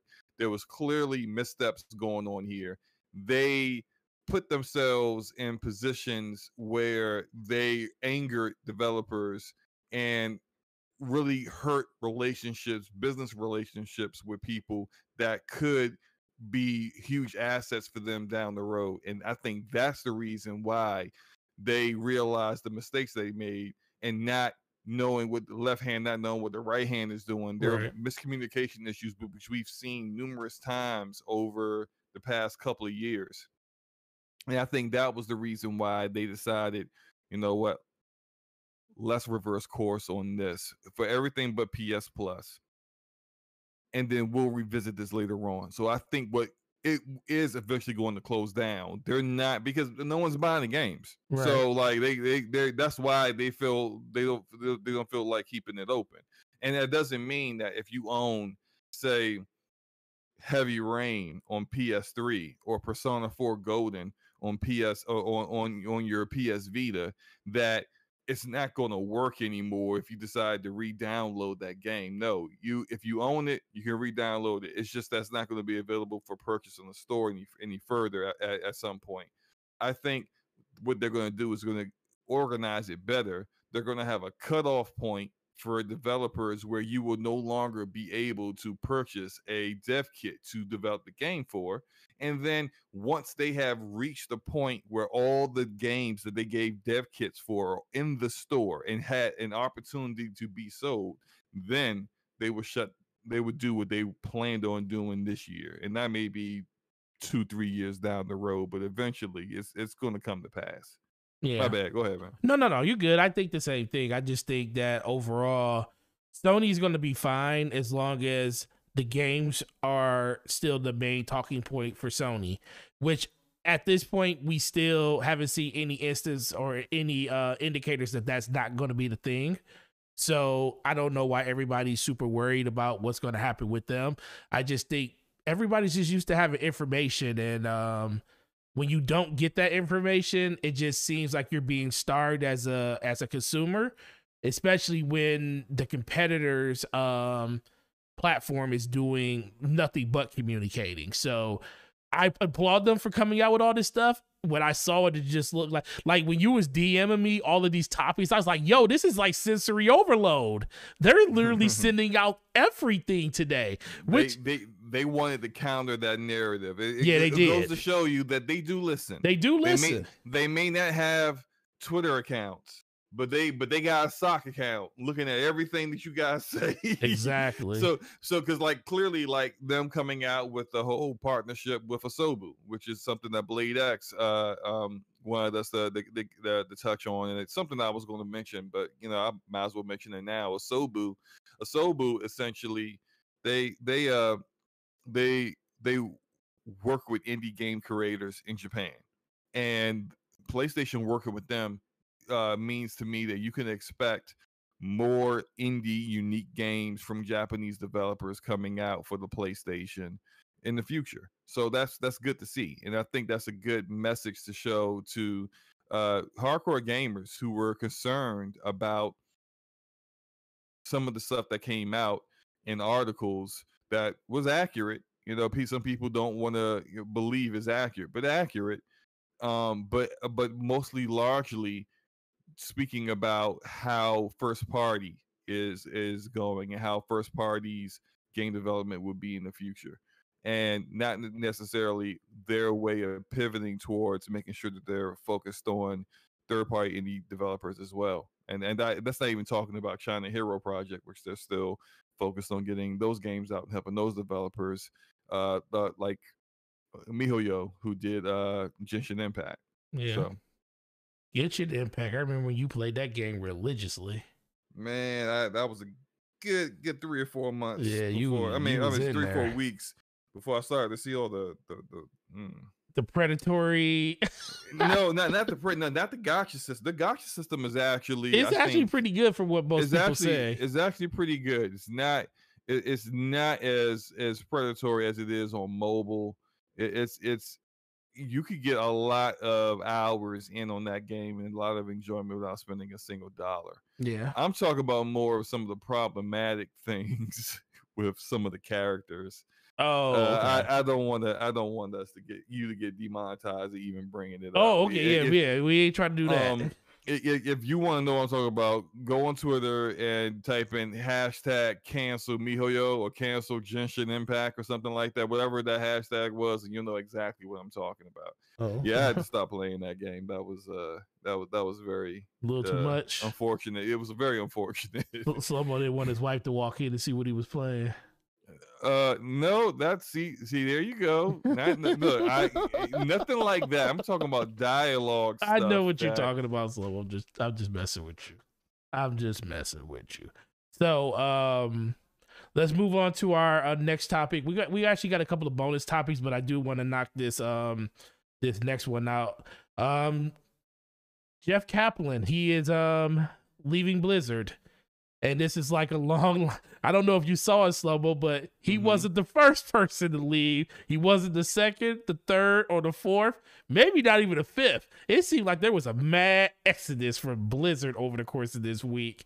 And Jeff Kaplan, if you don't know who he is the lead designer and developer around Overwatch, one of the most successful games that came out last generation. People didn't know what that game was actually going to be, and it turned out to be one of the biggest phenomenons that came out last generation. It actually won Game of the Year, I think in 2015? And yeah, it kind of put esports on the map when it came to consoles all over again, when it came to these last generation systems. So when you heard that Jeff Kaplan was leaving Blizzard, what was the first thing that you thought of, SloMo? Well, I just kind of felt like, well, I mean, I wasn't shocked. Because, well, why would you be, considering the number of departures that have happened with Blizzard? They were up there with BioWare with the number of developers that have left. And I'm not surprised, because Blizzard isn't Blizzard anymore. Well, I remember coming up when, even before I played any of Blizzard's games, and they were mostly just a PC developer, I knew of them and I knew of their work culture as the game will come out when it's ready. Right. And it could be a long development cycle, and it could take a long time, or it could never come out at all if they determined that the game simply wasn't good enough for their level of quality. And unfortunately, that's not Blizzard anymore. That way of doing business to make sure that their games have that Blizzard quality, that doesn't happen anymore. Now they're Activision. And from what we've seen from reports, is when you have Activision business executives in the creative room saying what should or should not be implemented in the game, simply because how long it's going to take for that to actually get implemented or get put in the game, and or how much money it would cost. Like, that's not, none of that crap I think deserves to be in the gaming. And I understand that is an unfortunate part of the industry, but I hate to hear stuff like that. But that's the reality of Blizzard today, and that's the reality when even to the point where I can't remember the name of the studios. Maybe somebody in the chat will name it. There's a brand new studio out there. There's full of former like the entire studio is like Blizzard former Blizzard developers. They're making like a kind of like a StarCraft 2 kind of game. Yep. And when the culture of your studio has changed so drastically that there's a whole nother studio created that of people who are leaving your studio based off of how bad things or how completely different things are. Like, that's ridiculous. And so I'm not shocked at all that he's leaving. And I think I don't know anyone who's really in the Overwatch community like that. Like, I played Overwatch for I played it a lot for a little months. bit. My kid still plays it a lot. Yeah, I know. I don't know anybody that still plays it the way like a lot. I played with a few people, some friends, and I played that game like almost every day for a good like 3 or 4 months when it first came out. It got old to me, Yeah. and I moved on. But I'm pretty sure that the people in the Overwatch community probably aren't really happy with the way things have been going. I remember them coming up with all this information about Overwatch 2, and they made it seem to me like that was about to come out real soon. Yeah. And what was that, like 2 years ago at least? And it's just like, yo, where's Overwatch 2 at? Like, what's happening? And just yeah. I remember a Blizzard that wouldn't show you really much of anything until it was ready to go. And what you expect from them is that when they show you something that is going to come out within a year or so, and that's just not the reality anymore, unfortunately. We got another super chat here. Yeah. J Force Games, $5 super chat. Appreciate that, man. He says, told you today I would get on, but life just got in the way. We'll catch the replay though. Cool, man. Yeah, No Jay. problem, man. Shout out to you, Jay Force. He is one of our loyal followers and subscribers. He follows us. He follows Scumcast. He follows you. He follows Brap. He's one of my Nice. He's one of my customers at my store today. He stopped in today, and I said, you stopping through the show? He was like, yeah, if I got time, I will. And yeah, always appreciate you coming through, brother. And hope you enjoy all the stuff you bought at the store today. But it's always good. It's always good to just run into, people that, in real life, it makes you realize that everybody's not a creep. And some people are actually really nice people out here. So still doesn't change the fact you got to kind of be careful when you're out here and stuff. But True. But that's all that matters, man. Met me a really cool dude. I met him a couple of weeks, like probably a month ago, and him and his family, they're all really, really cool. So appreciate you stopping by, and thanks again for the $5 super chat. But yeah, just ending up, because like you said, it's to us it's not really a big deal, but I know to a lot of people inside of the Overwatch community and just in the Blizzard scene in general, this is another huge loss to them. And I think overall, it's basically a changing of the guard. Blizzard isn't Blizzard anymore. It hasn't been Blizzard for quite some time now. It's only been a couple of the stalwarts that's been left at the company that a lot of people have been hanging on to. And one of the last ones have finally left the company. So ultimately, it's going to come down to our boy Mike Ybarra over there, to fix everything, because if people didn't realize, that's where Mike went when he left Xbox. He's basically also running Blizzard. Who's the guy that was the head the head of the coalition? Shoot, what is his name? Rod Ferguson. Rod Ferguson. Yeah. I knew it was something Ferguson. I couldn't remember the first Rod name. Ferguson's Rod over Ferguson. there. He's working on Diablo. Yeah. Please Diablo, don't mess up Diablo. I love Diablo. We'll see. We had a question in the chat actually from Geekhead 8188. Thought it was pretty interesting, so I brought it up. It says, what's the biggest franchises Microsoft owns? Halo, Elder Scrolls, or Fallout? Actually, while you were talking, I decided to look that up. It's actually none of those. Yeah, definitely. It's called Minecraft.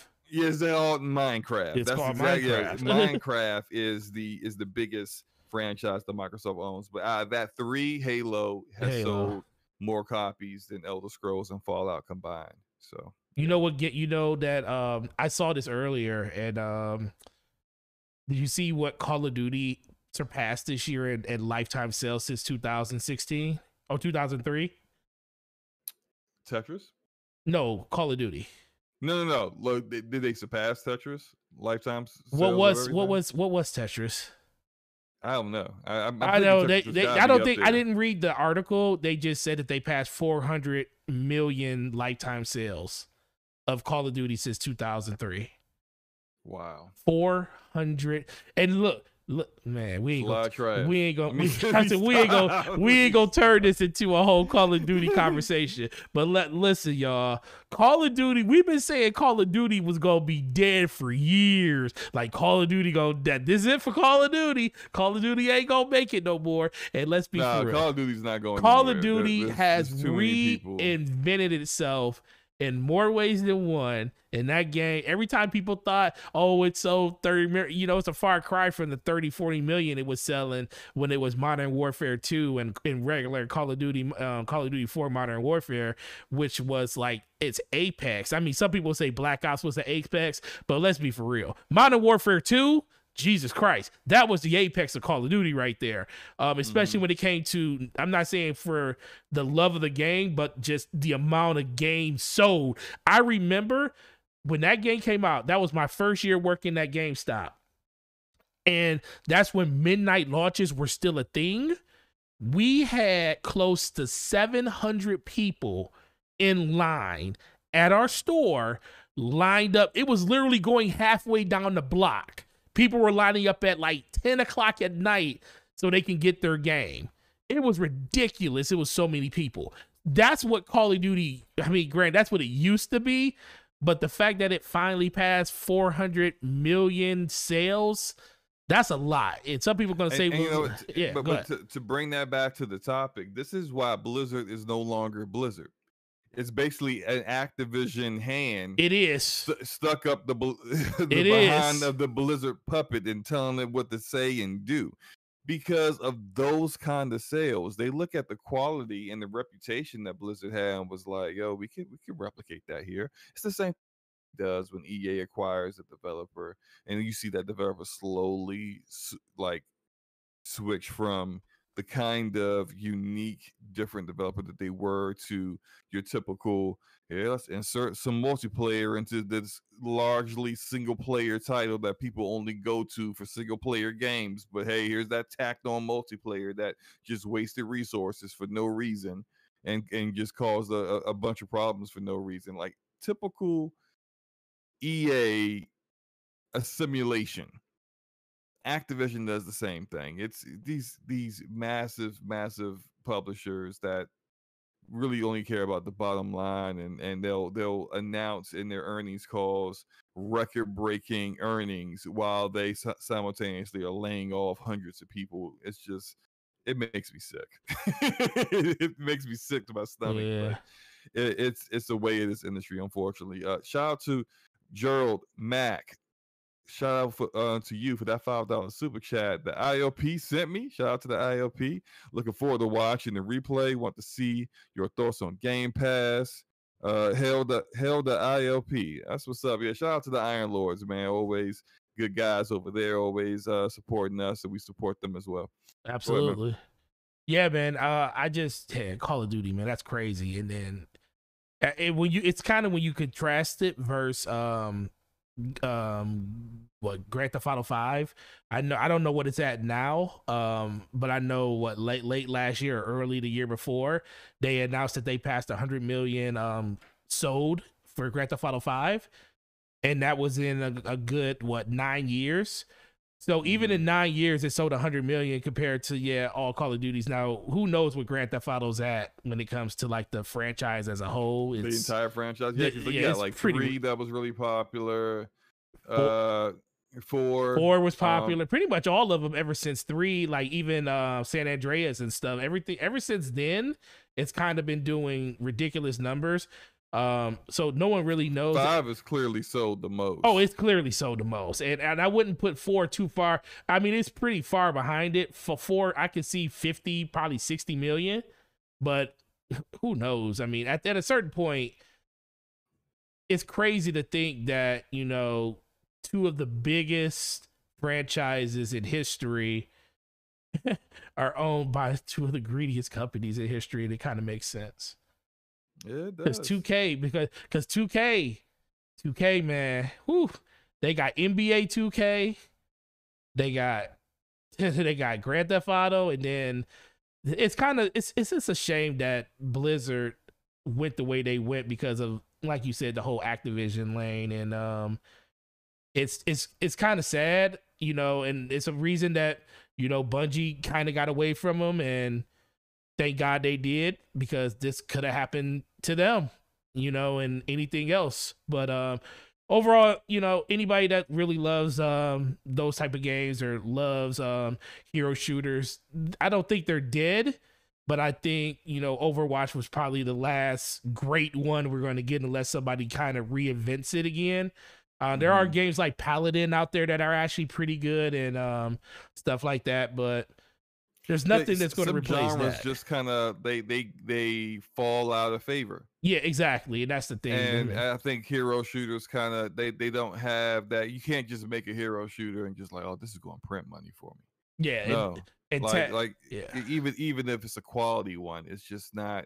It's not guaranteed success, and when the number of people who are interested in a genre dwindle, then you got everyone who's making those kind of games fighting over. I can't believe you just hit that car like that. I On the did. motorcycle. Oh yeah, I hit that car hard. Yeah, let's be for real.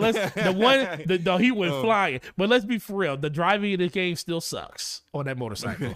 It still sucks. And that's Days Gone for anyone who's going to be listening to this or the replay and not knowing what I'm talking about. Sir Taz says Halo has sold over 70 million copies, and that's kind of just contrast that versus Call of Duty was kind of the beginning of the end of because Halo is still popular. Yeah, but Call of Duty killed this year is 81 million. Yeah, that's what I saw as well, Taz, when I looked up whether Halo had outsold Elder Scrolls and Fallout, and essentially it's outsold both of them. But yeah. Anyway, what was I saying? I was talking about. Oh, you were talking about a lot of things. I was. You know what? It's fine. It's fine. It's fine. I'm getting old and I forget things. No, yeah, you're good. So you sent me a tweet from what's his name? Jesus Christ. Hip Hop Gamer, talking about gaming journalism. No sight of African American gaming journalism on the horizon, and something that he said in the video. Really, I watched it, and when you think about it, it's really interesting. That when you don't even really think about it until someone brings it up. So why don't you go ahead and tell the chat and everybody that's listening and watching what happened, or your take off of it.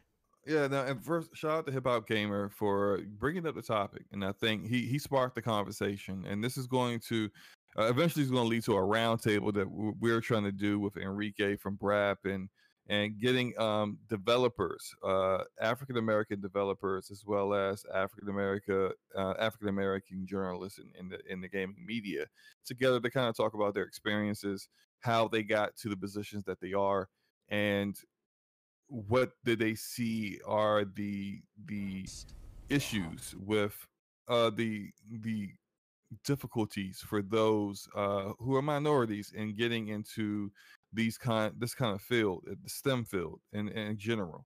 And I can only talk from my personal experience, but and if you're not aware, I am a network engineer. That's what I do. I don't work in the video game industry. I wouldn't work in the video game industry because I don't want to work them hours. So I'm just keep it a buck. But I work in the IT field, and I wish I had some of the resources that I see available in my community when I was growing up that I see in other communities. And what I mean by that is I'll use a very, very specific example. I remember showing some my coworkers how to use something called Cisco Packet Tracer. We were setting up.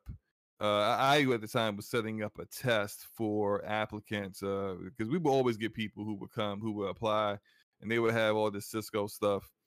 As Cisco was, they create networking equipment.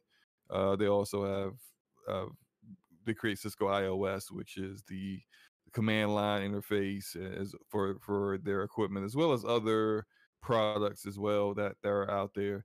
But I always get people to come in. They be like, "Yeah, I know Cisco. Right. But then they don't even know how to apply an IP address onto a Cisco router. They don't know. They're completely lost. And so I set up a test for our company so that whenever people would say they had networking experience, and we would pull out this laptop with Cisco Packet Tracer and be like, have at it, solve this issue. And I'm not gonna get into how many people could actually do it or not. It's not important, but that's I'm showing this, setting this up and showing this to some of my coworkers. And I had this intern. So this intern, he's straight out of college. He was still in college at the time. Great guy, great guy. And he, not an African American, was looked at and was like, "Oh yeah, man, I did stuff like this in high school." And I just looked at him like, "You what?" And he's like, "Yeah, I did stuff like this in high school." I was like, "You had classes like this in high school?" Yeah. He's kind of looking at me like, "You didn't?" And I'm like, "Hell no, I didn't." Let me tell you what computer classes in my high school was like. Here is the internet. This is how you get on the internet.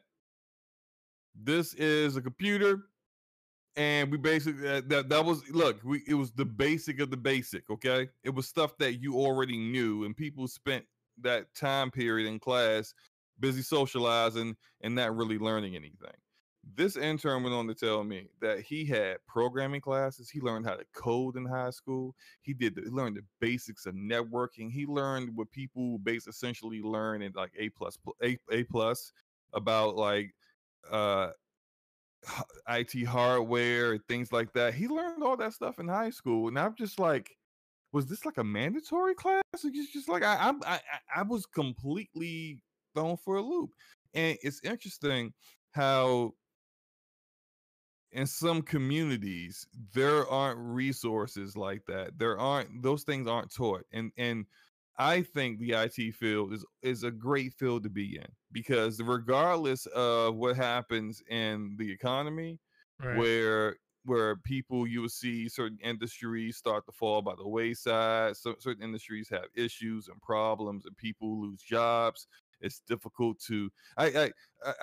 Great example is that when I graduated from college, I graduated with a different degree. Coming out of college, and when I went into college, my field was hot. Right. When I came out of college, my field wasn't hot anymore, and it was difficult to find a job. That's never an issue in IT, never. And so when you see a community that struggles in certain areas when it comes to overall nationwide with wealth and getting these kind of roles and being in position to later on be able to get better positions, higher positions, to get into higher levels in the organization. But I think it really starts at the education level. Right. There's like you forget winning the race when you're not even prepared to be at the starting line. So it's just it's unfortunate, and I hate to see that so many people who have potential could learn how to do this stuff and could really enjoy it, just don't even have the opportunity. Yeah. When you brought it to my attention and I saw it, I was like, why didn't I? It's like we talk about it all the time. We always talk about where's the representation when it comes to the things that we talk about. We don't have those people inside of, like, if you make news videos and stuff like that, or you just like talking about video games, you don't really see that represented at the higher end. So it's like I really didn't think about it until that was like something you sent me. I was like, yeah, why is that? But it also falls back to everything else that we always talk about. It's all about opportunity and the people that are in place that will have the opportunity to give you that opportunity. And I think that is one of the biggest things that we as African Americans, or just people in general, have to always fight through every day. It's something that won't change, it seems, anytime soon, because until you start getting people in power like us, it will always be that struggle to even get into a position like that. So I applaud them for coming out and actually bringing a face to it and making it a conversation. And I'm very happy and I'm proud of, Enrique and everyone that's gonna, put this roundtable together to actually make this a discussion and a talking point, because guess what? This is very important. This is something that a lot of people don't want to talk about, but needs to be talked about. It's one of those conversations that can be very uncomfortable. I know what? I'll go a step further than Go that. ahead. Because I'm tired of hearing people talking about it, but nothing ever happens. Exactly. And that's what I said on Twitter in regards to this, is that I often see people in a position to do something about this, but say nothing. Say no. They say things. Oh, they acknowledge it's an issue. Yeah.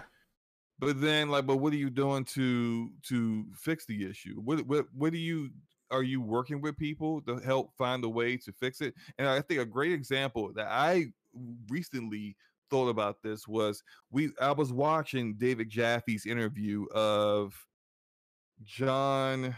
I keep forgetting this guy's name, but it was not Jeff Ross, but the second interview he did, where he was speaking with the narrative director for Days Gone. And so me personally, I didn't have an issue with this, but some people found an issue with the fact that there were no people of color not any, but there were very few people of color in Days Gone. Now, the game takes place in Oregon. I ain't never been to Oregon before. Right. But I imagine the black population in Oregon ain't that big, okay? So it didn't really bother me that it wasn't like a lot of black people in Days Gone. Whatever. But what I found interesting in him speaking to David Jaffe about this was he said that, I'm paraphrasing, but he basically said that he thought about having more black people or more black people with more prominent roles within the story of the game.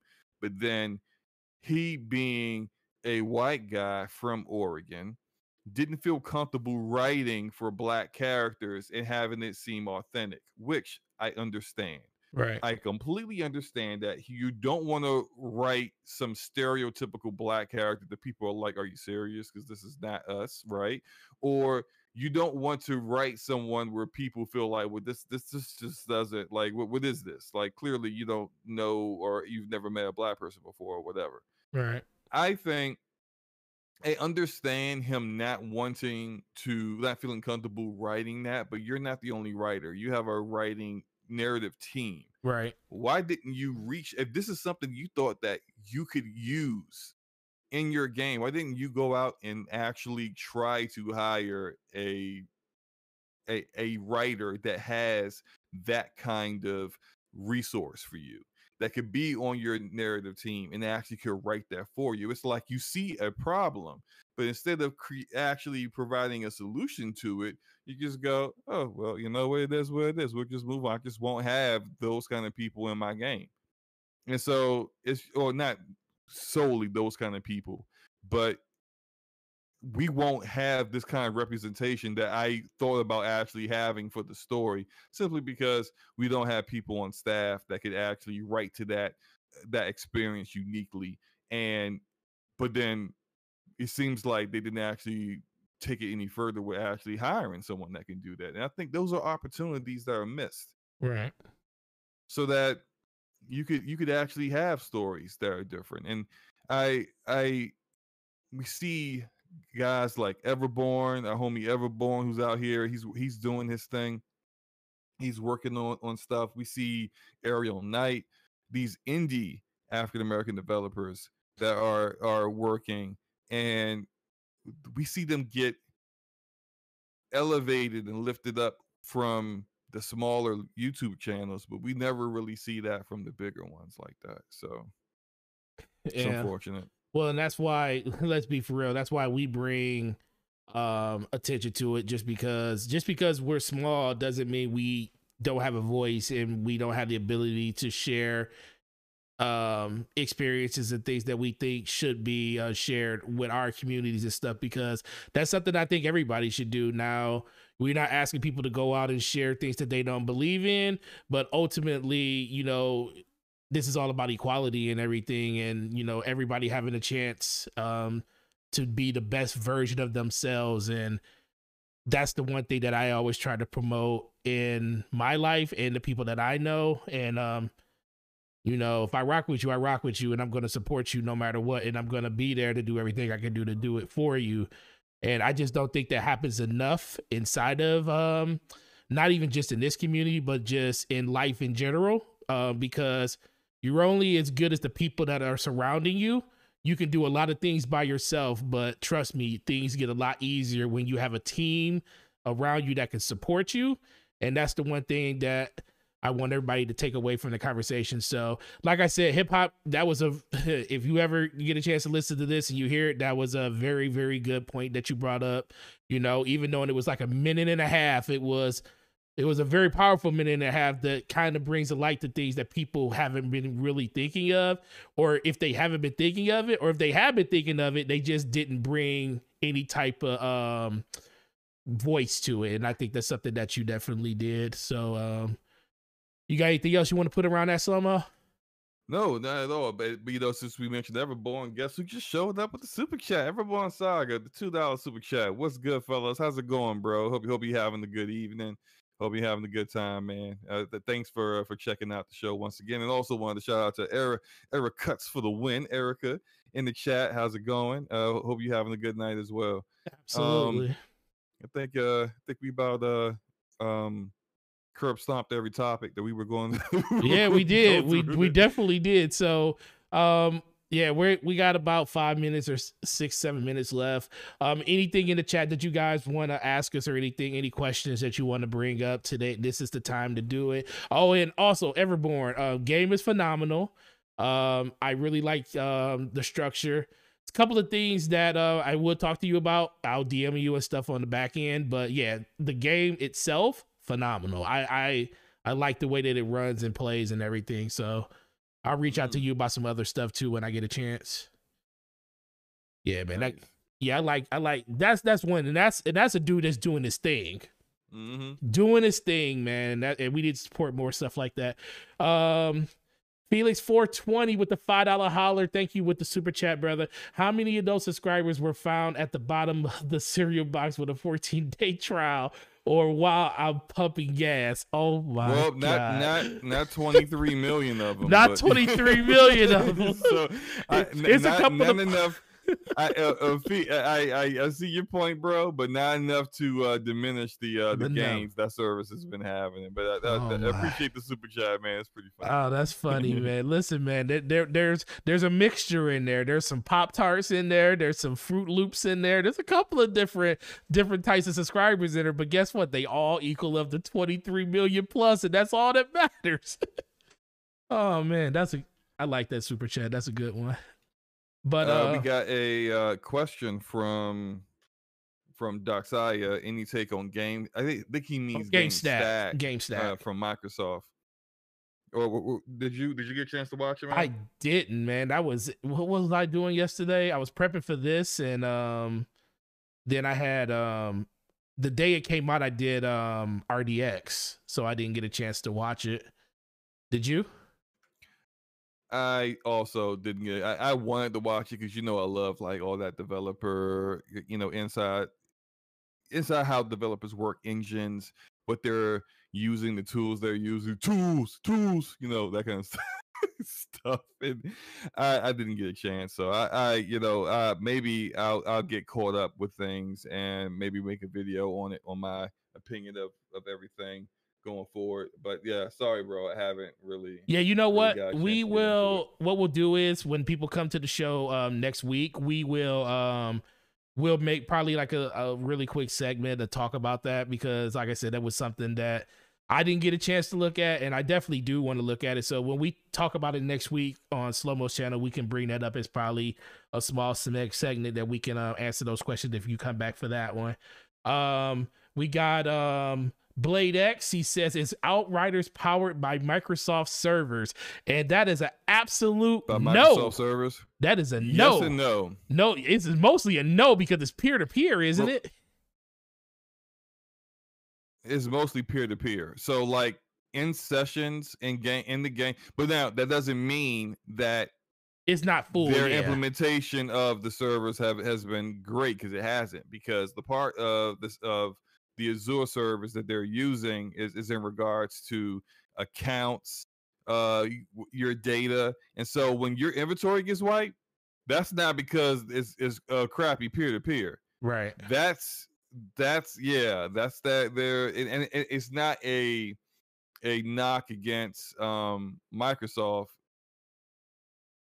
or developers that are using Azure and aren't having these issues. I actually heard that Rare, who of course developed Sea of Thieves, reached out to People Can Fly to give them some help with that. And you know, the complaints for Sea of Thieves when it first launched weren't stability issues or you couldn't get online and problems like that. It was due to the fact that the game didn't have any content. So I think Rare probably would have been a really good resource for them to reach out to and can get some help. Hopefully that so far I don't think it's really helping that much, but Yeah. so hopefully Rare can help them get some of these issues together. But what they're doing is kind of like a hybrid mix. There's the database administration side of things where they are all the data that you have on your account, where your characters, how many characters you have, your gear, your loot, your weapons, all that stuff is being used and powered by Microsoft servers, Azure. The rest of it is peer to peer. Yeah. So and that was done intentionally, I think, because Square Enix didn't want to spend the kind of money that would have been necessary for a brand new IP from a AA developer that would allow them to have dedicated servers like they have for Avengers. But then you look at this, and Outriders has surpassed Avengers' highest number of concurrent players on Steam, has been more successful in general than Avengers.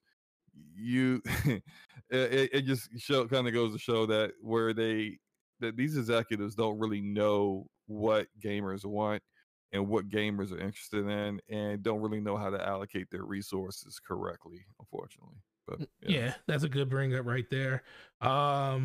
Racer X says, here's my question, guys. Do you think the zombie motif is played out in media, including games? Wait, say that again, because I was reading something else. He says, do you think the zombie motif is played out in media, including games? Yeah, it's a bit oversaturated. Yeah, I think that began with The Walking Dead, when The Walking Dead TV show blew up, and it became one of the most like top 2 or 3 most popular TV shows on television, in media, period, anything. I think that's when it began to kind of get a little. I'm tired of zombies kind of stuff. Right. You know, it got a little rough. I think it's not completely played out because those games are always fun to me. Right. Like I still play Left 4 Dead with my friends from time to time. Fun game, classic game, one of the best games ever made, if you ask me. And good games don't get old, regardless of the premise, the Right. plot. But yeah, when you get too many of them, it becomes kind of an issue, I think. But Absolutely, yeah, I agree. Artemis also says Dealer and Rand just dropped a video on GameStack, so anybody that wants to know stuff about GameStack, go check out those videos. And like I said, we'll talk about it in the next week, or we might just make videos on it too. You never know. But if we don't make videos, we'll talk about it next week for a short segment on the next episode. George says that the graphical boost they showed off was some crazy stuff, which is cool. Any color you like, he says, hey, you guys, I'm having a real big issue with my Microsoft account. I know the password to the email, but I can't verify it through the older backups, email, and phone number, as I no longer use those. So I had that situation a long time ago with my original Xbox Live account, and they can fix it now. They weren't able to fix it for me back then. But all you got to do is just got to call customer support and let them know your gamer tag, let them know your email address that is tied to your gamer tag, and they'll ask you like some follow-up questions to verify your identity, and then they can send you reset passwords physically to a backup email. Because I know as of right now, the way it was set up before, they would send your backup email to the email that was on file, which makes absolutely no sense since you don't know the email, the password to that email. So you have to call them, and if you don't have a backup email tied to your Microsoft account, they can literally pencil one in and send it to that backup, but you got to call customer support to get that taken care of. So let us know if you get that taken care of. And cool. Arodimus says the earnings call is next week, so it's going to be a lot of news from that. Absolutely, and that might be the reason they got the Game Pass stuff out already, because they know the earnings call is going to come next week. So that might actually be. And they normally don't give the details. The details of that type of stuff. It's always tied under media and entertainment under Xbox, so you wouldn't know exactly how much Game Pass is impacting that. But then again, you might, because I keep hearing, they keep saying that Satya Nadella has structured parts of his compensation plan is from Game Pass subscriptions, which would be, I think make a lot of sense why it's their platform now. Right, exactly. He's like, yo, I want my money, and I want it now. I want it now, so I need all the money I can get. Shout out to Iron Lords Podcast. Cognito in the house. What's up, man? He $5 super chat. He says, salute my bros breaking things down on DPS. I appreciate y'all. Yeah, we appreciate you too, Cog. Hope you're having a great night. You're probably working, right? Because the Cog works nights, right? Yeah, he works nice. But sometimes you never know if he's working or he on vacation, because he takes so many of them. Oh, he like me, where you got like a whole month of vacation every year? Exactly. You never know with Cog. Yeah, man, I need to take a week off. Yep. I tell you that. shout out to the homeboy Everborn Saga again with the $5 super chat. What are your guys' thoughts on the upcoming Mortal Kombat flick? Think it will be good. So I will go first. Okay, you go ahead. You go ahead first. I'll go second. Go ahead. You go first. Okay. Everborn, I don't care if it's good or not, because I got HBO Max. I don't have to go to the movie theater, and I can watch that while I'm working tomorrow in the comfort of my own office. And that's all I'm happy about. Thank you, HBO Max. I appreciate you. I will be excited for Dune when Dune pops out. Then I can be able to do the same thing with Dune. But I'm watching it tomorrow. I'm going to enjoy it the same way I enjoy Kong versus Godzilla and the Zack Snyder cut. Hey, I appreciate, WB putting all of their movie releases into HBO Max throughout the year. Too bad they're not doing it in 2022, unfortunately, but it is what it is. But what about you, man? Do I think it's going to be good? Let me just say this. I think it's going to be mid. I think it's going to be probably about mid, but I'm not going to complain because I already got the service. Right. And it's just additional content that, I'm subscribed for other stuff that I get to watch this too. So, hey, it's all icing on the cake for me. No, I think it's going to be the best Mortal Kombat movie we ever had. I will say that. I do think that. But that's why I could go out confidently and say, I think this is going to be the best Mortal Kombat movie we ever had. A grown man dunking on a kid on a play school court, basketball court. It's just like, oh, man. You see what I just did to him? Yeah. He's 5, though, bro. Like, come on. Oh, he's 5. Now, I say all that to say, back in the day, in the 90s, when that first Mortal Kombat movie came out, I was so hyped for it, man. I loved that movie so much. I watched it that summer like 6 times. But you look back at that movie and you're like, bro, this movie is not that good. Goro's extra arms. Oh my God. Like, yeah, it was pretty bad, bro. Those glued on, barely sticking to his body extra arms. Oh man. But look, hey, I enjoyed the movie. Shout out to Racer X Gundam says, rather at work or on vacation, one thing I could say is that Lord Cog at the gym. Shout out to the Lords again. But no, I think it's gonna be, I'm like you, it's gonna be probably meh. But guess what? My daughter is a huge Mortal Kombat fan. She has all the pop figures that are out. I bought her all the action figures. You saying this before, yeah. She was Sub-Zero for Halloween last year. So we do family dinner on Tuesdays. where we just basically just all sit around and just hang out with the family for like the end of the day. And we postponed it to Friday this week just because what's better than watching your daughter, you know, hang out with your family and eat dinner and then watch Mortal Kombat and watch my child. It doesn't matter if that movie sucks. She's going to have a ball because she doesn't have a concept of a movie that sucks yet.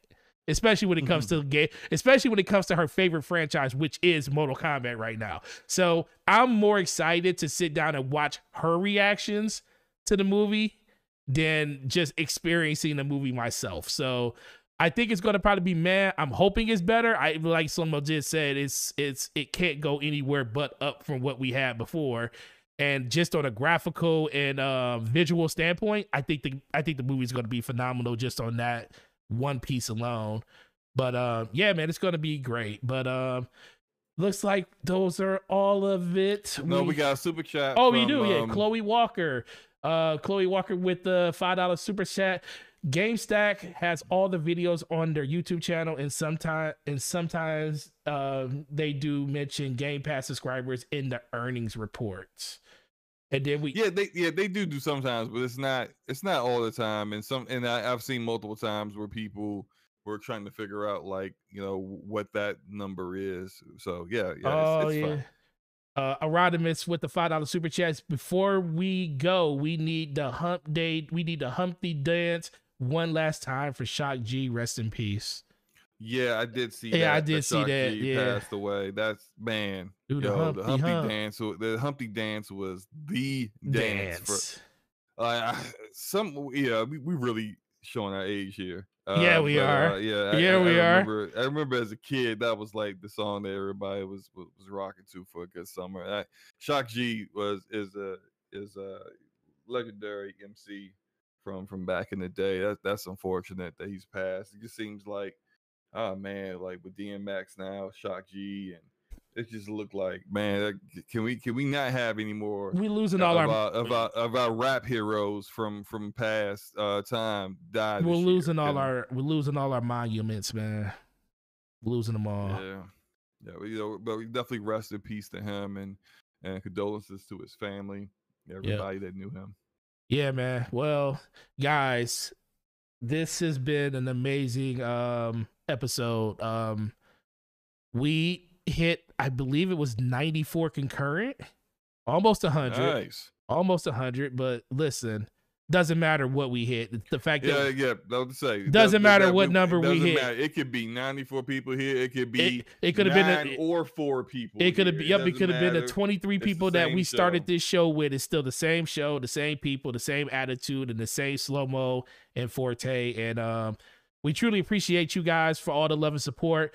The only thing we ask you to do is, if you haven't, hit the like button on your way out, and please share this video on social media so other people can get a chance to see it that haven't seen it before.